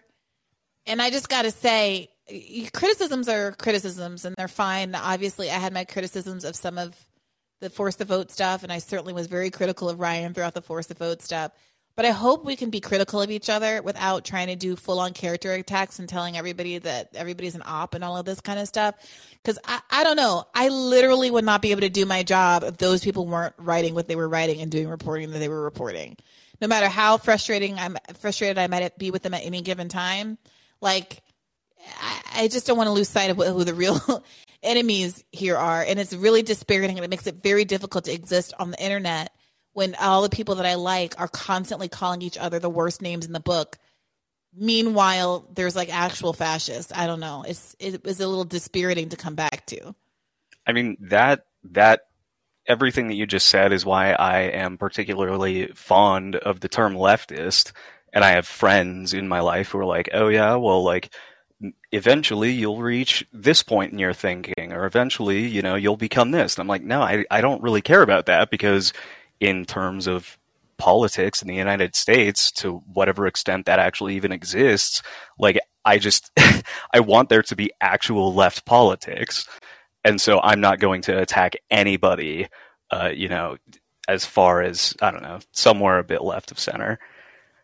Yeah. And we can just say what we think is wrong. Like I disagree with what you said. Yeah.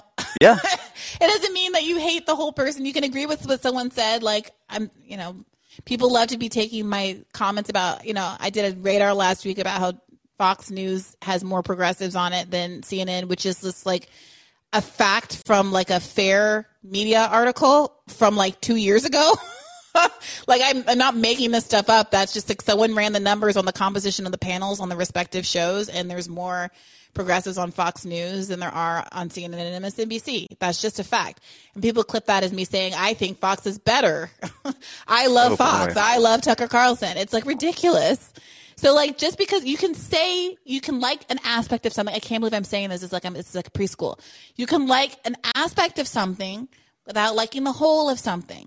You can dislike an opinion of someone without thinking the whole thing is trash. We can do this together, guys. I really believe in us. Thank you for calling in, Isaac. Yeah, thank you. I'm going to try to get Cynthia up here again. She said she wasn't ready, but now she is. Cynthia, what's on your mind this evening? Okay, I am ready. Hit me. Oh my God, your last comment just reminded me of the part of your Charlie Kirk debate, which, by the way, you really prefaced it as it like, oh, it's going to be so bad. And I literally was, I see where you got, maybe a little upset with yourself about getting a little too heated at the beginning, but I honestly thought overall you did like a really, really good job. Thanks, Cynthia. Yes.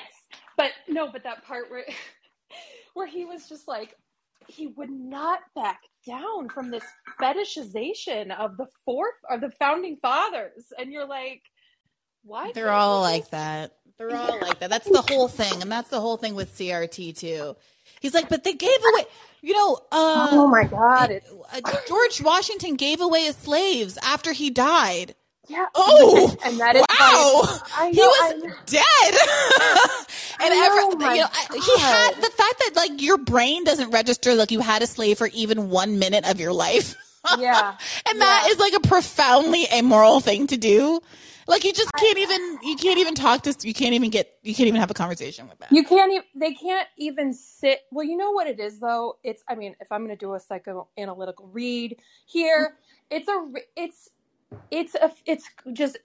visceral, searing vulnerability that, is very uncomfortable for us whites to sit in.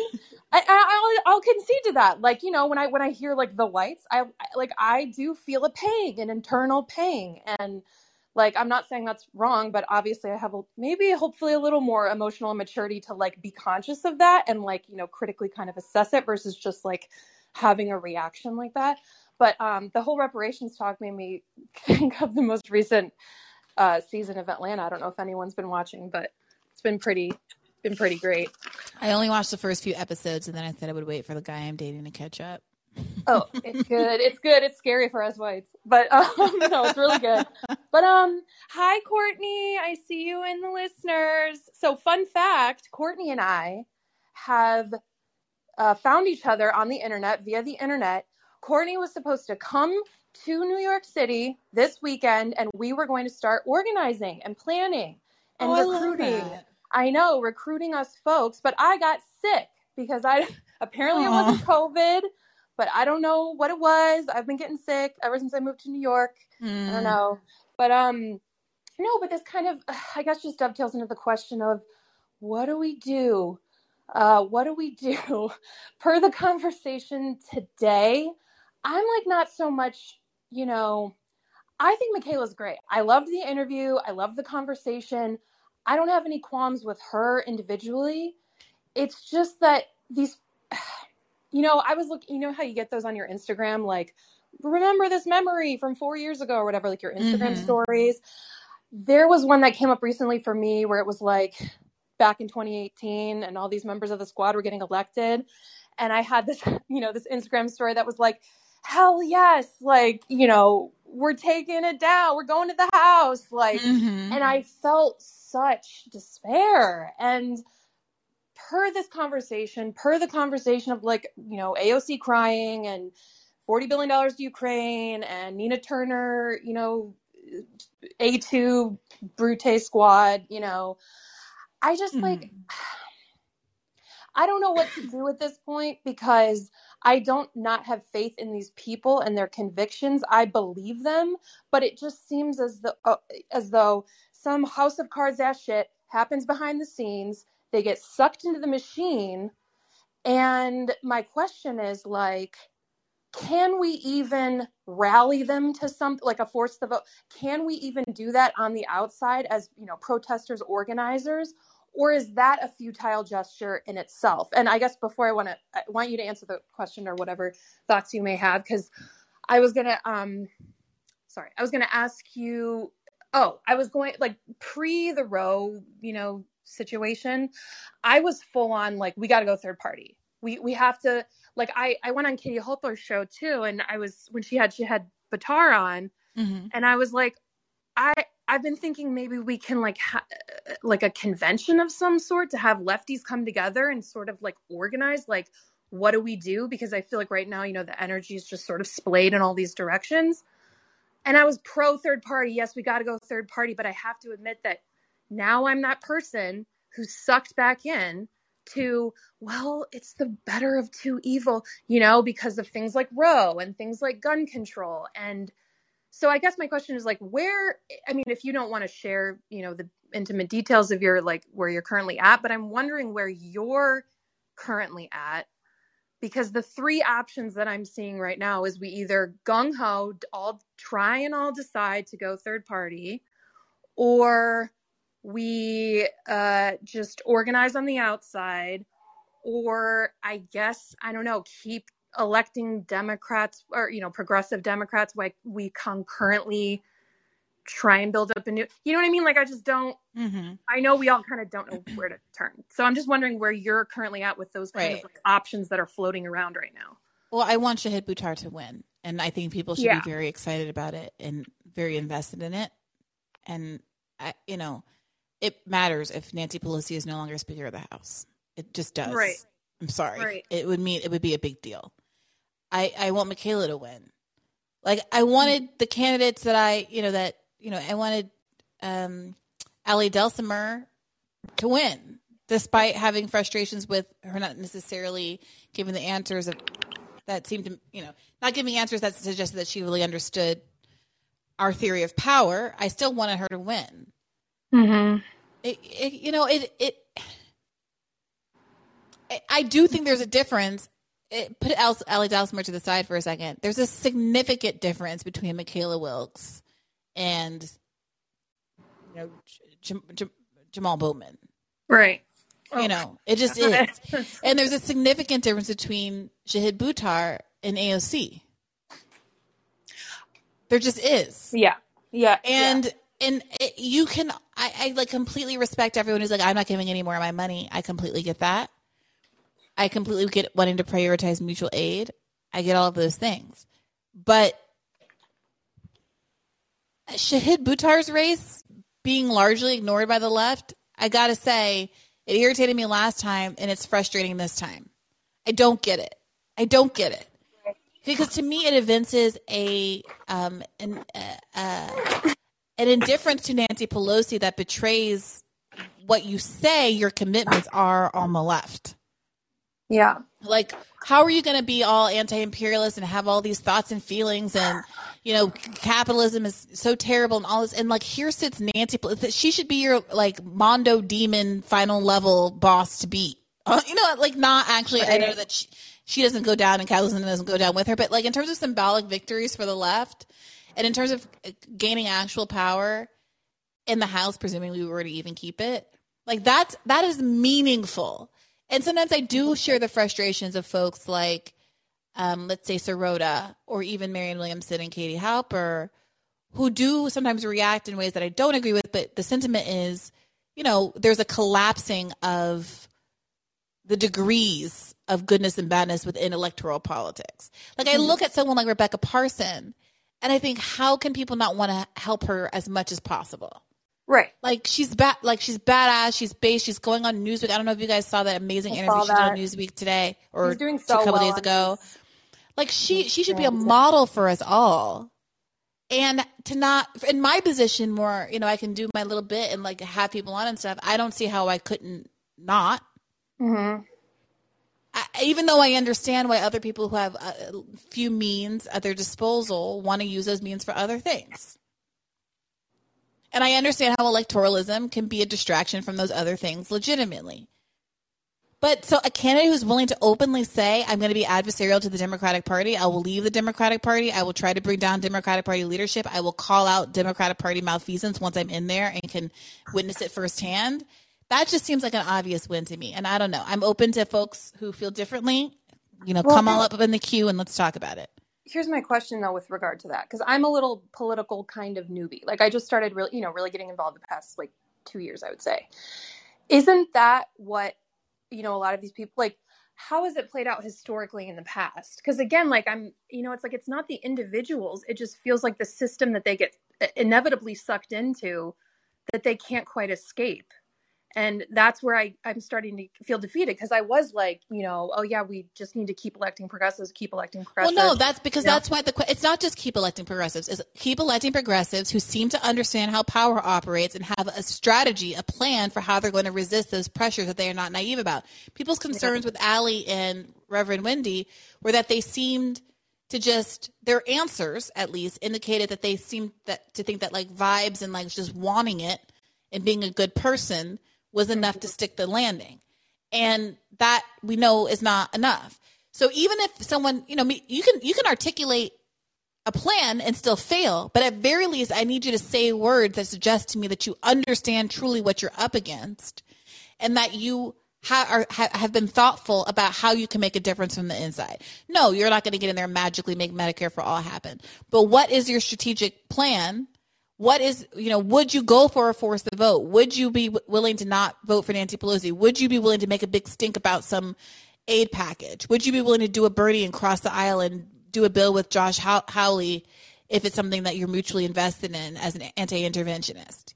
I don't care what it is, but I need to hear you say words that suggest to me that you're thinking along those lines and not just, I'm going to brand myself as a Medicare for all candidate, knowing that that's not going anywhere and just going running on progressive vibes. Yeah. Well, I would suggest, I don't know what you have planned, but the conversation that I had with Shahed and Katie's show, he seemed so it was really valuable to hear his understanding of how it works in there basically, and kind of what his strategic plans are. That I just think it's interesting, maybe, I don't know, this convention idea that I have is people who perhaps are anti-electoralism, and then hearing people like him being able to make the case for why we should, keep continuing to rally behind people such as him, because he was really knowledgeable about it. But yeah, thanks for clarifying, and Courtney and I will be meeting up soon. And if anyone else is in New York and wants to meet up, I don't know. What we're kind of thinking right now is well, maybe we can't have some huge convention right now, right? Magically out of thin air, because where are we going to get the money? We don't have teal bucks. So I don't know where we're going to get money for that on the left. But maybe we can have these kind of smaller meetups here and there to maybe start building momentum for something. Because I don't know about you, but I just feel like we're just completely, the energy is just everywhere, and no fault of our own. It's we don't have a singular vessel like Bernie, to put into right now. So I can tell that's why people, I think, get into these squabbles online, is because it's there's energy can't go anywhere, and so it's just kind of all turning in on itself in all these various ways. So yeah, I think that might be right. Well, thank you for doing what you're doing. Have a drink for me, you and Courtney, or whatever beverage, or it'll be a drink. It'll be an alcohol drink. Whatever your preferences are, have one for me. Have fun, ladies. Will do. Thank you. All right. Danny, you're up next. What's on your mind? Danny, can you unmute yourself for me? I did it. Okay. Thank you. There's so much to respond to. Michaela is absolutely perfect. The tide has turned. Oh my goodness. Absolutely. No, she's absolutely, listen, I have 2 children and we're wasting a lot of time. I have a 12-year-old and I have a 4-year-old who's about to enter the school district next year. And next year, the school district isn't going to change its curriculum magically. You know what I mean? So my kids are aging. Everyone's children are aging right now as we just procrastinate and critique these things that don't do anything for us. So this woman has a very authentic history, and I appreciate that. And that alone just makes me want to vote for her, though I couldn't. We need one of her in every state. We need representation for people like me, people like you, people like everyone. So there should be a Michaela in every fucking state. I think that's it. There were some other things I wanted to say. I'm in New York as well, and I would be willing to help organize for the last caller, but I'd have to do it remotely. I love that. I love that. I hope you three get it together. I love the idea of you guys connecting in the DMs and telling some stories someday. Like Katie Halper loves to tell the story about how the Chapo guys met on one of her shows, and she feels like she doesn't get enough credit for it. Same for this. Like one day someone's talking about how the annual left political summit of Queens started right here on a humble little debrief show. So thank you for calling in, Danny. No, I'm in Long Island though. Not okay, of Long Island. Yeah. Sorry, I was just picking a borough. Oh, great. I'm All right next door, actually. Thank you.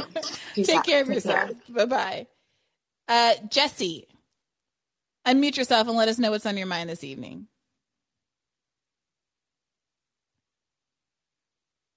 Jesse, can you unmute yourself? Going once, going twice. Okay, Bernard, got to call on Bernie. How are you doing tonight, Bernie? Can you unmute yourself? I'm actually doing all right.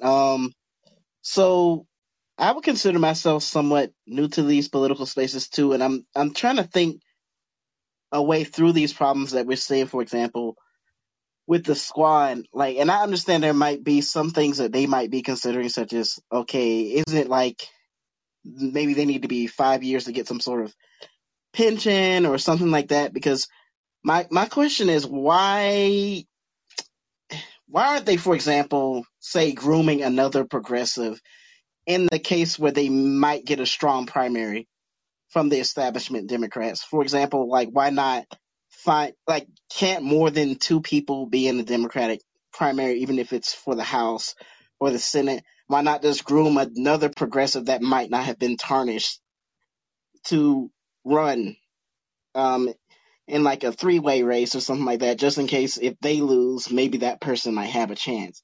Like, is there any way to basically circumvent some of the issues that we're seeing where they seem to have like very little places to run if they're threatened by the establishment Dems or whatever? Like, what are some strategies that they maybe could do indeed look beyond themselves, like what I think Eric was suggesting? Well, I think the issue is that centrists run a centrist candidate, right? If there's not already a centrist incumbent, they run a centrist candidate like they did with Nina Turner in Ohio's 11th. And so if there are multiple progressives running, I think your thought is like, oh, if one progressive goes down, it'll be good to have a second progressive. But what that ends up doing is splitting the progressive vote. And that is sometimes a strategy that conservatives deploy intentionally. So there was a race back in 2018 for the governor of Michigan, where the progressive leader, the like leading progressive candidate, Dr. What's his face? Ugh. Were they an incumbent? He's been on the show. I'm just doing brain fart. No, he wasn't an incumbent. That's what I'm asking. Like, if it's an incumbent, like, can they plan to lose? Basically, like, as in, like, maybe they'll just lose, like, and the other person, maybe it'll go to a runoff or something with the new centrist and the new progressive. Like, I don't know.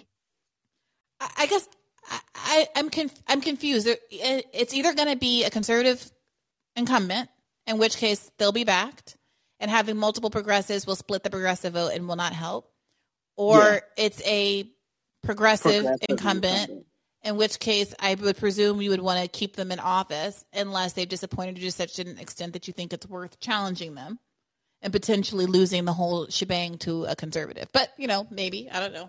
It could be. So I'm a little confused about what you're suggesting.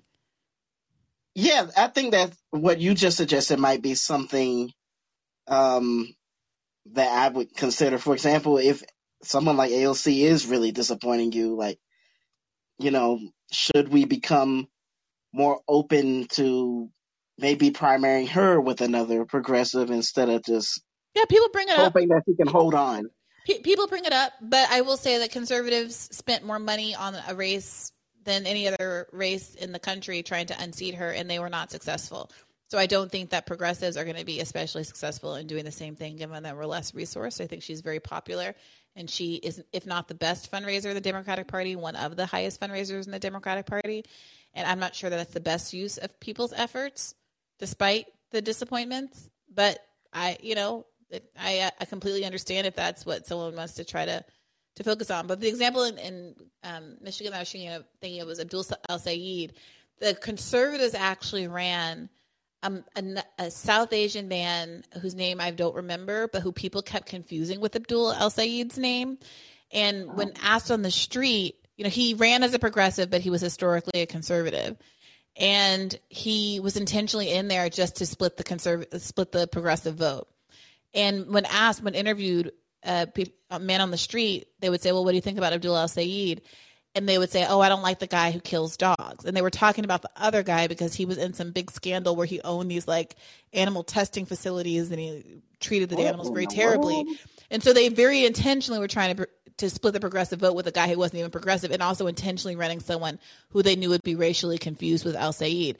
They did the same thing, by the way, with AOC. The conservative they ran against AOC was a Latina with 3 names, like a young Latina with 3 names, and they were intentionally trying to confuse people.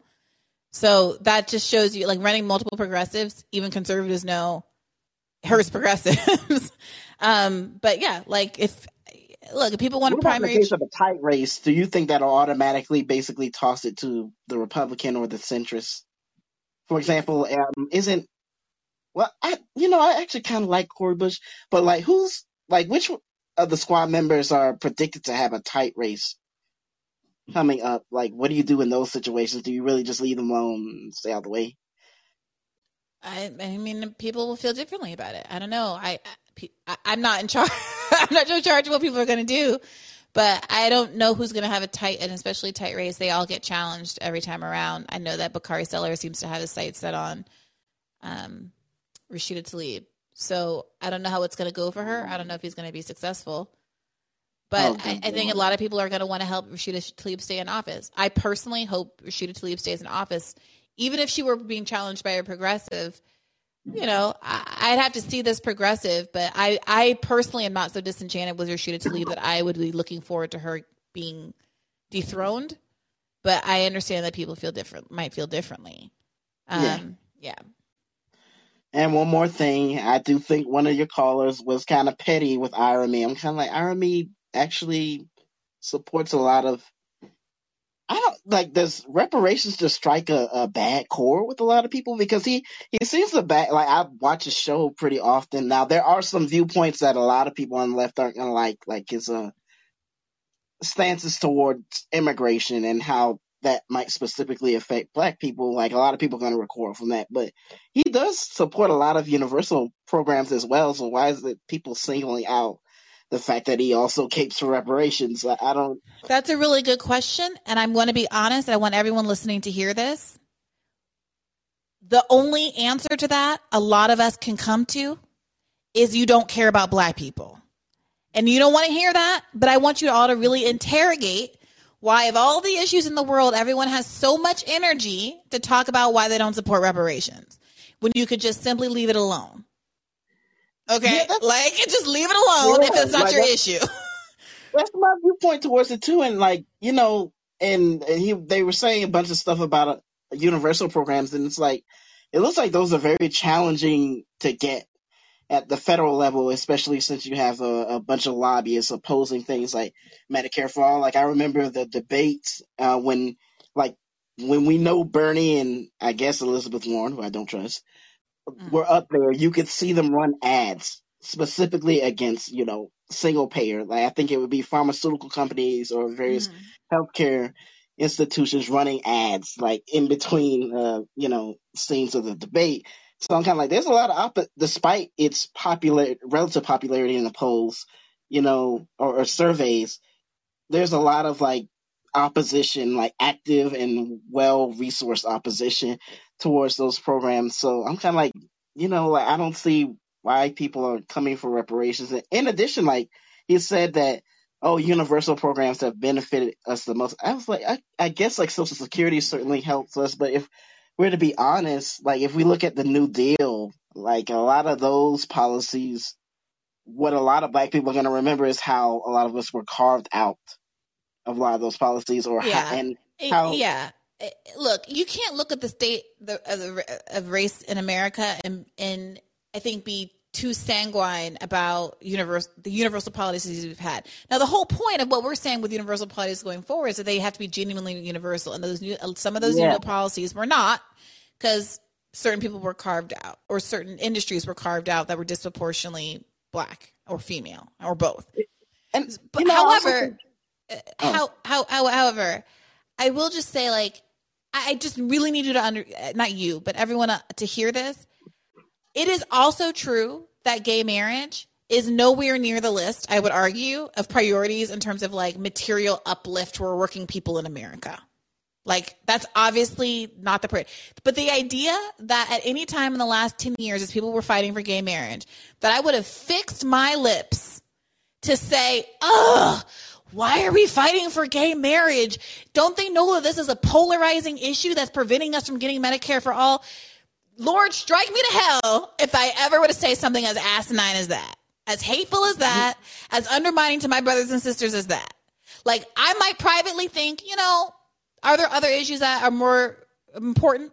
Are there other issues that are more important to the gay community? Yeah, totes my ghosts.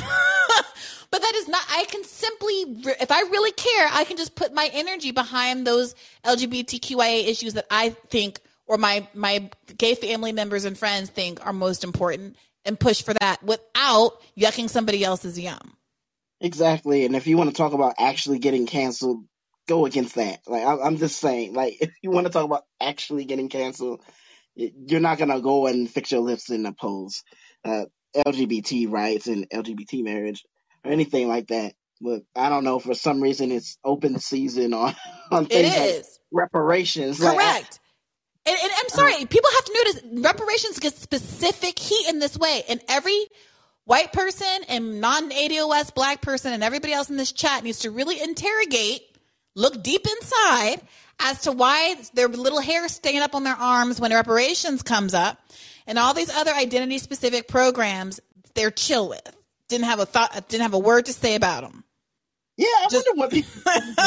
If you saw so I think Kamala had a meeting with the Asians and Asian American and Pacific Islander people, and like during that meeting, they were straight up like advocating for disaggregation so that they could get specificity in the terms of programs that they wanted targeted to specific Asian and Pacific Islander communities. And I thought that made sense because actually there's a lot of diversity within the AAPI communities. Yeah. Exactly. Like I went to Hawaii. I'm currently a biochemistry PhD, so I went to the Hawaii, the SOCNIS in Hawaii, and one of the speakers was from the U.S. Marshall Islands, and she told us what happened to the Marshall Islands, and I was like, shouldn't y'all be advocating for like reparations or something?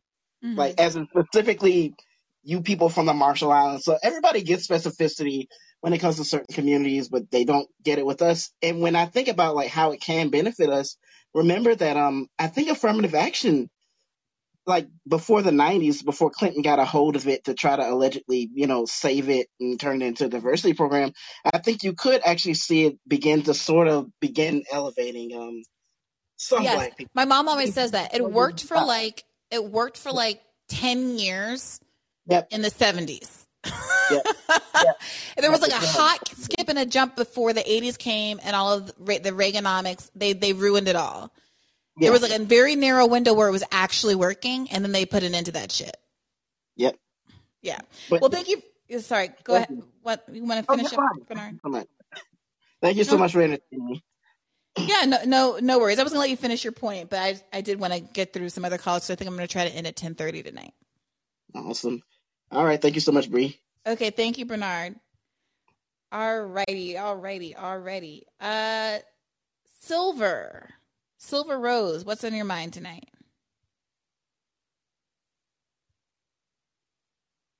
Can you unmute yourself, Silver? Can you? Silver, you muted yourself again. Oh, sorry. Can you hear me? I don't know what's the problem. I can hear you. Oh, sorry. What's on your mind tonight, Silver? No, I guess I thought that I think maybe I think it's valuable to elect progressives to Congress, even if they don't have leadership, even if it's just a squad, because you basically just need one leader. So it's just good to have lots of different people. I'm sure AOC, if there's someone that comes, if it turns out that Michaela really does have leadership or whatever and has plans and stuff, I actually think that I'm sure that a lot of these people that they would follow, you know what I mean? So I feel like it's just valuable. It's not the only thing that matters is leadership. And I do feel like the squad sometimes gets overly, I don't know. I don't personally, I don't even particularly like the lot. I sometimes get a bit annoyed by some stuff AOC does, but on average, I'm happy she's in Congress. I don't know. I feel like there's kind of an over, even if there's leadership is important, but it's also just important to have people that vote the right way or that would, you know what I mean? So I do think that some of the moments where they didn't hold the line is because Nancy Pelosi had a credible threat of finding enough Republicans to replace them anyway.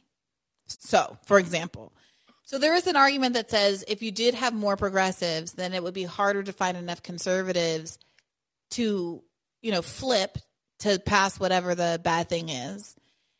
And it would make it it would increase the incentive for progressives to go ahead and actually hold the line. Do you know what I'm saying? There's no point in them taking the political hit in their eyes for nothing if the thing is still going to pass. If there are enough progressives that it's impossible for Nancy Pelosi to whip conservative votes, then maybe we would get better outcomes. I think that's a legitimate argument. Yeah, the thing that people were mad, which I do agree with AOC, where she was was going to vote. I forgot is Arundel was the Israel issue. She was going to vote and then she cried or whatever, but it was never going to pass anyway. So, I mean, I don't know. Well, no, I still think that you should take a principled vote, because I think, it matters optically and to draw contrast between what the party should be doing and what it isn't doing. Mm-hmm. But I'm just trying to give some credence to the idea that numbers aren't irrelevant in this.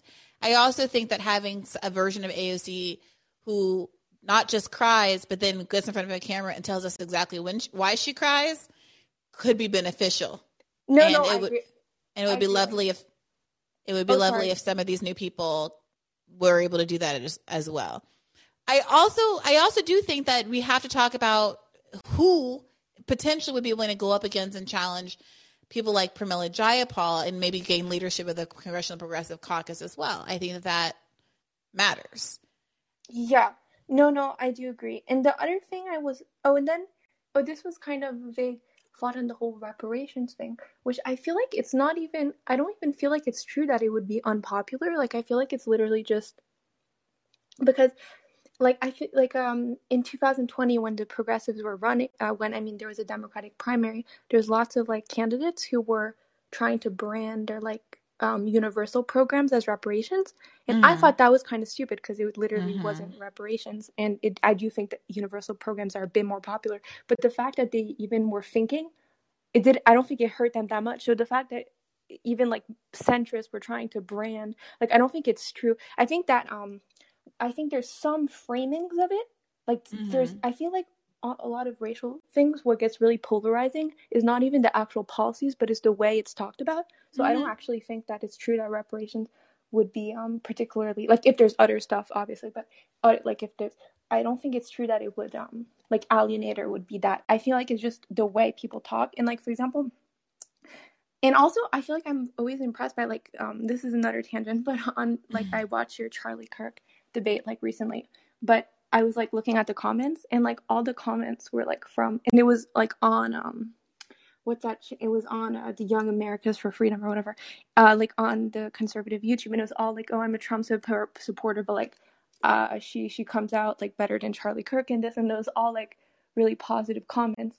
So I feel I guess that's just the way, I don't know, I feel like there's a way you present stuff that seems to really appeal to people, And well, not just you, but I feel like it's more, I guess this is incoherent, but what I'm saying is I think a lot of this is just how to talk about it. And I think and I don't actually think, like, I think there's ways of having even policies that are like targeted, like reparations, that would that would be popular and would not, that even, I feel like there's a way that even like more mundane stuff like affirmative action, or not even affirmative action, but even some sort of just like banal neolib stuff could be more polarizing than way more extreme stuff like reparations, just depending on how you speak. So you know what I think that's completely right. I'm glad you're looking at those comments because I won't be doing it, but I appreciate the validation.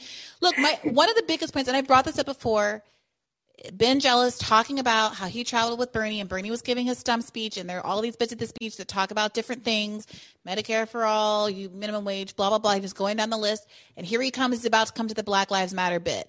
And Ben Jealous reflexively tenses up because this is the first time he's heard Bernie give the stump speech in an all-white part of the center of the country. And he's like, he's used to them being a cheer line after each of these points, and he's worried that the BLM line is going to come and no one's going to cheer, and it's going to be real awkward and crickets in the room. And then BLM comes and everyone does cheer. And Ben Jealous is like, wow, I really estimated this situation. What I took from that story is that if you say everybody gets a thing, it's not the same thing because everyone's needs aren't the same. But if you figure out how to say a thing that everyone in the room can feel like, oh, I'm getting something out of this, then nobody's focused on the other person getting something that maybe they're not getting. Yeah, I think that's true. And not enough times, we need to be talking about policies more as packages. And the student debt people have been talking about this, and the strike debt people, they do a good job with talking about all these other kinds of debt, medical debt. I think we should be talking about medical debt and student debt together. The only problem is that because you can't do medical debt by executive order, and Biden never promised it, that it's a little bit of a rhetorical awkward place right now for that. But generally speaking, part of what was so useful about Bernie is he says, oh, you're a veteran? Here's what we're going to do about that. Oh, you have a healthcare woe? Here's what we're going to do about that. Oh, you have a housing issue? Here's what we're going to do about that. Oh, reparations? Here's what we're going to do about that. Oh, Asian hate? Here's what we're going to do about that.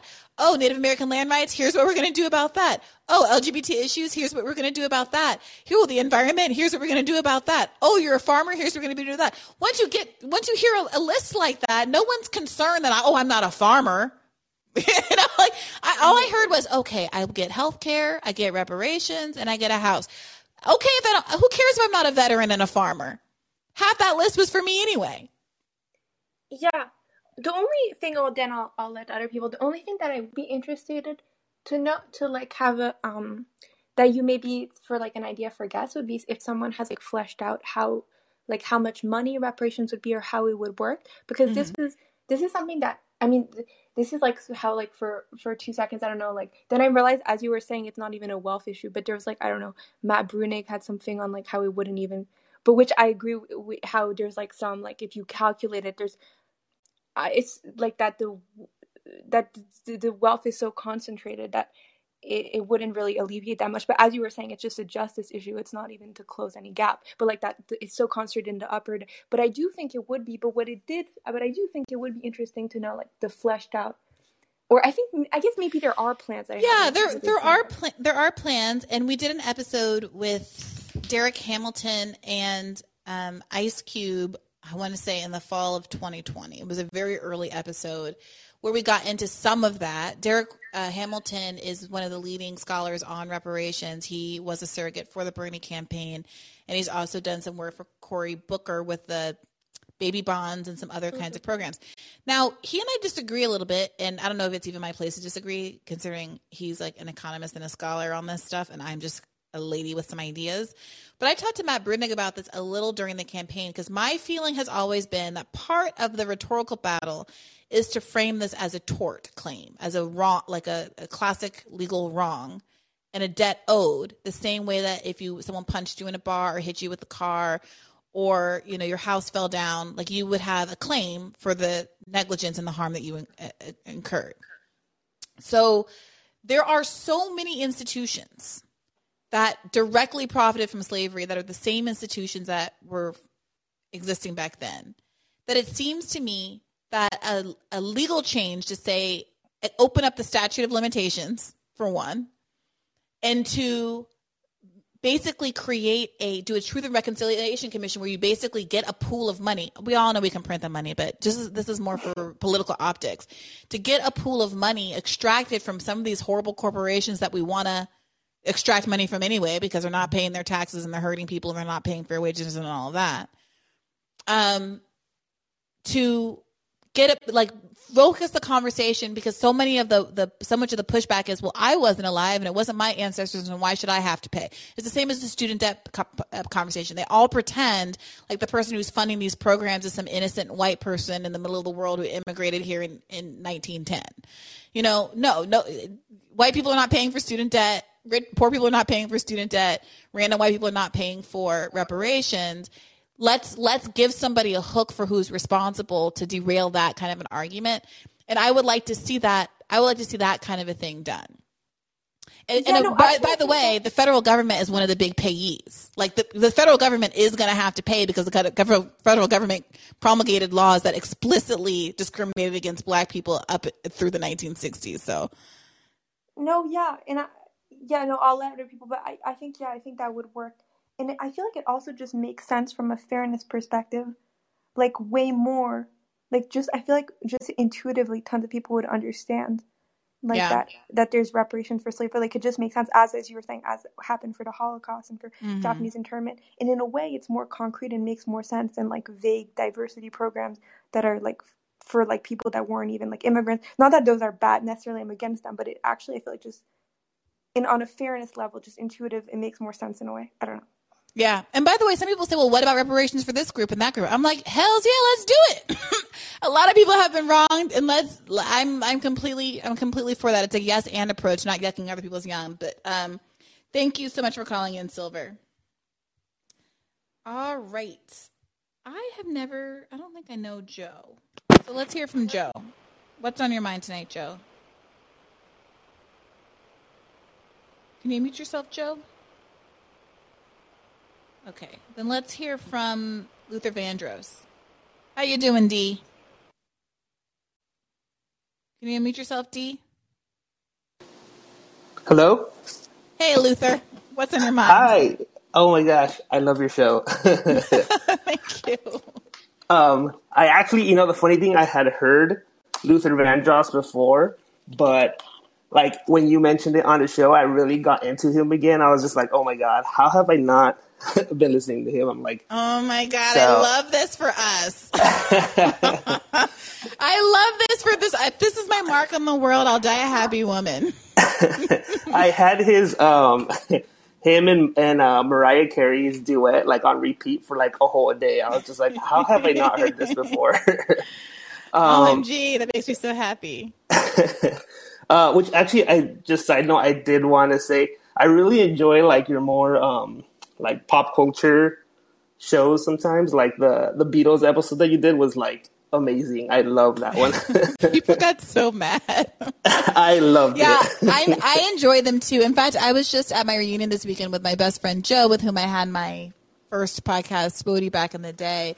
And I'm like desperately trying to convince him to come and like do more informal episodes with me where we can take on a bunch of topics. Like, I'm desperate to just do a 15-minute take on the Dave Weigel situation. Obviously, no one here tonight wants to talk about it, but that's the kind of thing that I obviously can't devote an episode to. But, I could chat it up with a co-host situation. So I'm fingers crossed that I can convince him to come and do it with me, because he's between jobs for the next month and has a little bit of downtime. But hopefully more of those in the future.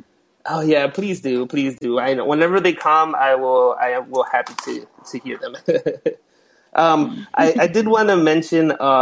Okay, so I appreciate all the candidates.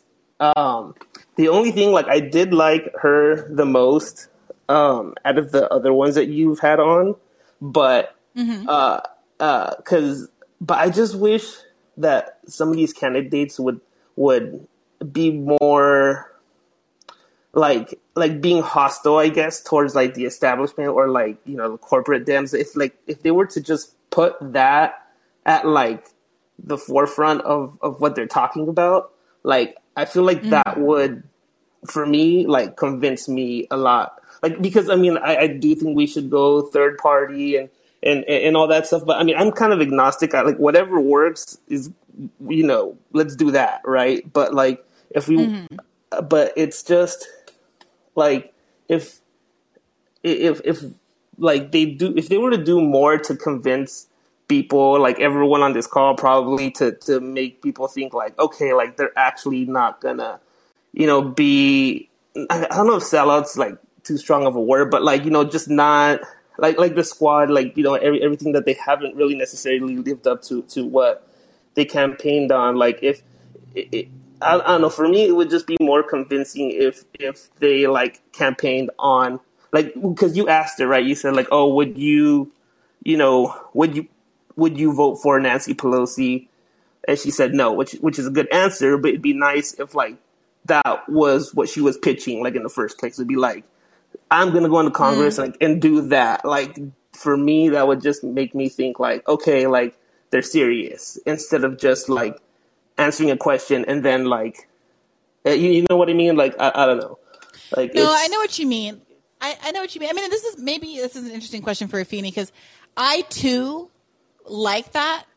I like the idea of being so openly hostile and like fearless. And I have frankly heard Michaela, again at that event I keep referencing, be very spicy in a way that the crowd was eating up. Like, I don't know how you felt, Afeni, but I felt at that event that it was clear that the crowd liked her more than anyone else on the stage, that there was more just bubbling of enthusiasm and claps and stuff when she was talking, even though I confess I was there with a more establishment-oriented person who seemed concerned that she was hurting herself with those remarks, even as I was eating it up and the crowd was eating it up. I see. Absolutely. I think that a lot of people people don't understand like how really out there Michaela is. And I don't want to throw my other campaign manager under the bus, but my other campaign manager, he is like very much like, oh, tone it down and stuff like that. And she's done that for a very long time. Maybe it's my fault that she doesn't do that any longer. I'm pretty sure I'm a big part of the reason why. I just tell her all the time, like, win or lose, the last thing that we want is for her to walk away from this campaign and say that she held anything back. So, she's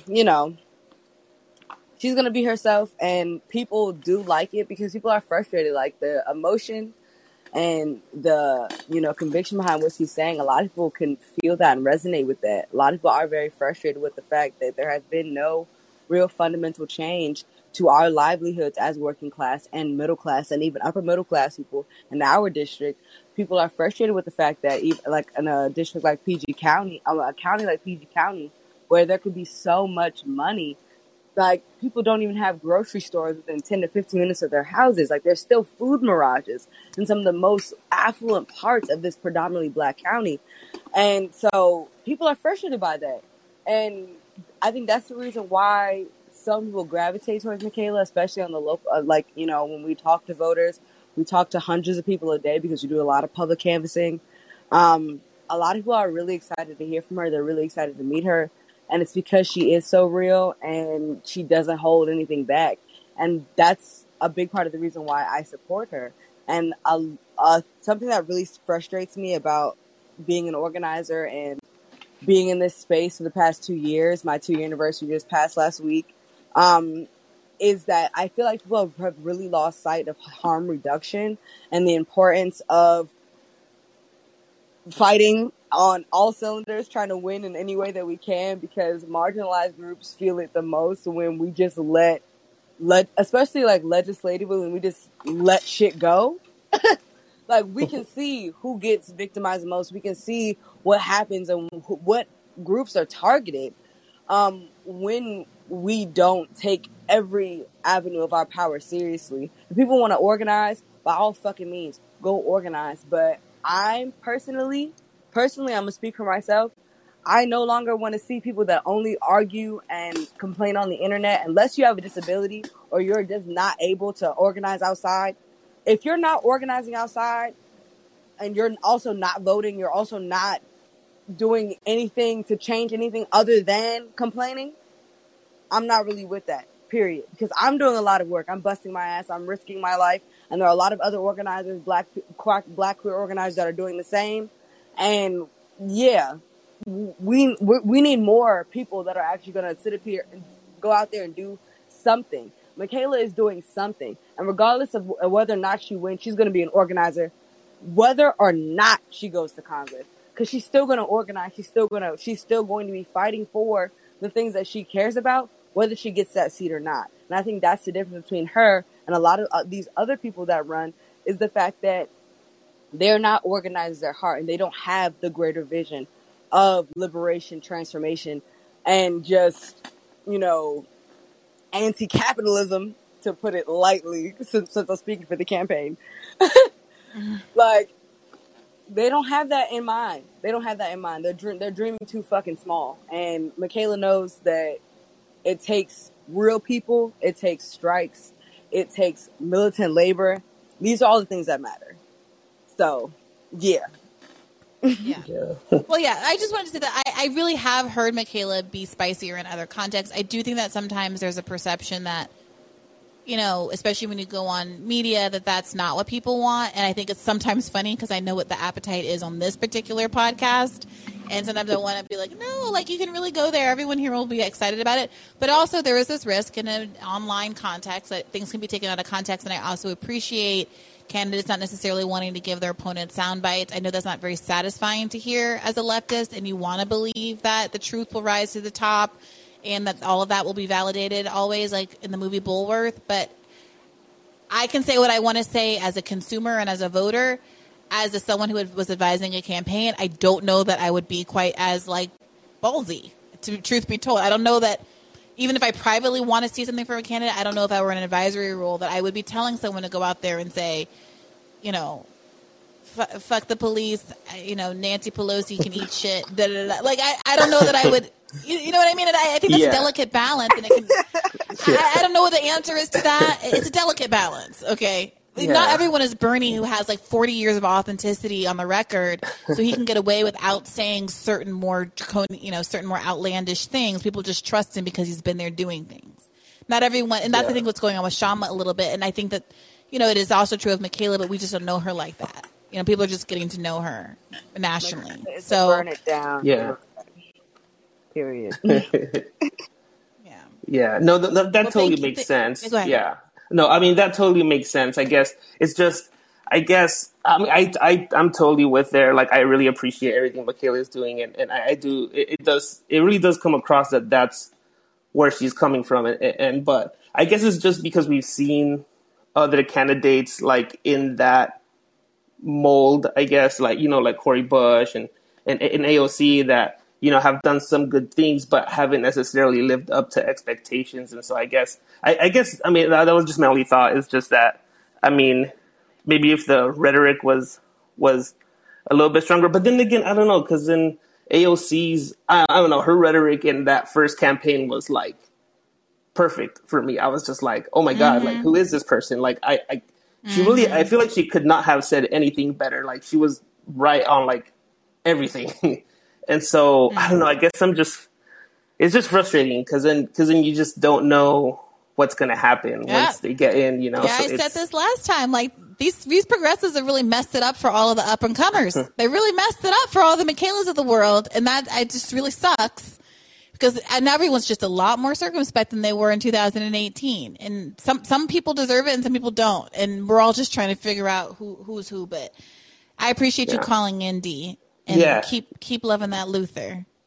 Yeah, thank you. I love your show. All right, thank you. Bye-bye. Thank you so much for listening. No problem. Okay, Bye-bye. So I'm going to wrap because I got to get myself situated a little bit. I've been trying to get to bed a little bit earlier, and we've been going over 2.5 hours. I do want to say to No War Chris that I am trying to hop around because there's some of you that I speak to almost every week. So if I try to skip you a week, it's not personal. But, I called on Eric Gray and talked to him for a very long time, even though he calls in often. I see a lot of people that are some of my faves in the chat. Sylvester knows how much I enjoy talking to him, but I'm trying not to let my personal joy of speaking to Sylvester make me preference him over other callers. I see Aaliyah in the chat. I really enjoyed talking to her. I really enjoyed talking this last time around. And what's her face? I forget who we closed with last week was in the chat a second ago with the Amber Heard conversation that I really enjoyed. And I was tempted to bring her up and continue that. But I'm really trying to get to some of these new faces. Like I've never seen Joe. I don't think I've seen Vin. I've never seen Rue. Gabriella seems new. Amir, maybe I've seen. Lance, you're here a lot. But like, Michelle, I've called him before, but not a ton.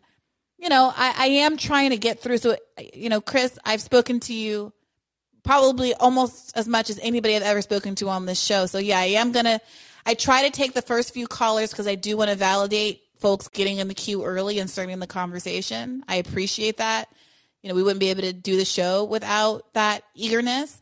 But at the same time, I think it's more interesting for listeners to get a diversity of perspectives. And I think it's also, callers want to feel like they don't have to call in at 8:00 on the nose and be hyper vigilant to participate in the conversation, especially since stuff comes up that, people want to respond to that is not necessarily what the people at the very front of the queue want to talk about a priori. So we didn't get to Weigel this week. I would have liked to have maybe touched on that a little bit, but we will be back on Thursday. You know how it is. I think you'll really enjoy Thursday's episode. It is going to be about getting to the bottom of what this inflation conversation really is, because I'm so tired of sitting on these shows and have people just lie about inflation. I am committed to becoming the biggest expert on inflation in the world. And it looks like we're going to get a Congress member on later this week for next Monday's episode. So stay tuned for that. A sitting Congress member, not a prospective Congress member. I want to thank you, Afeni, for spending all of this time with us here in the chat tonight, answering questions, rather. I know you're a busy person. Mm-hmm. Of course, I'm trying to get like you, girl. But yeah, thank you so much for having me. I'm gonna defend Michaela until she gives me a reason not to, and then I'm going to be holding her accountable. Period. And I know that, and I believe that, and people who know you know that too. And someone said that the fact that you work for her is her biggest endorsement, and I get that. I get that for all concerned. So thank you for all the hard work you're doing. Thank you to everyone for tuning in this evening and spending these 2.5 hours with us. I will see you later in the week. And as always, keep the faith. She will appear out of somewhere.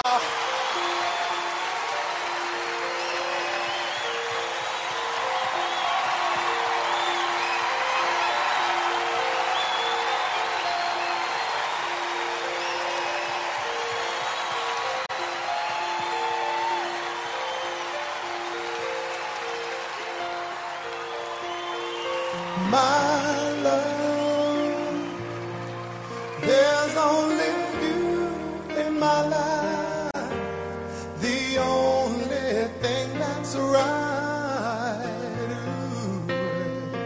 Ooh. My first love, yeah. Every breath that I take, your every step I make.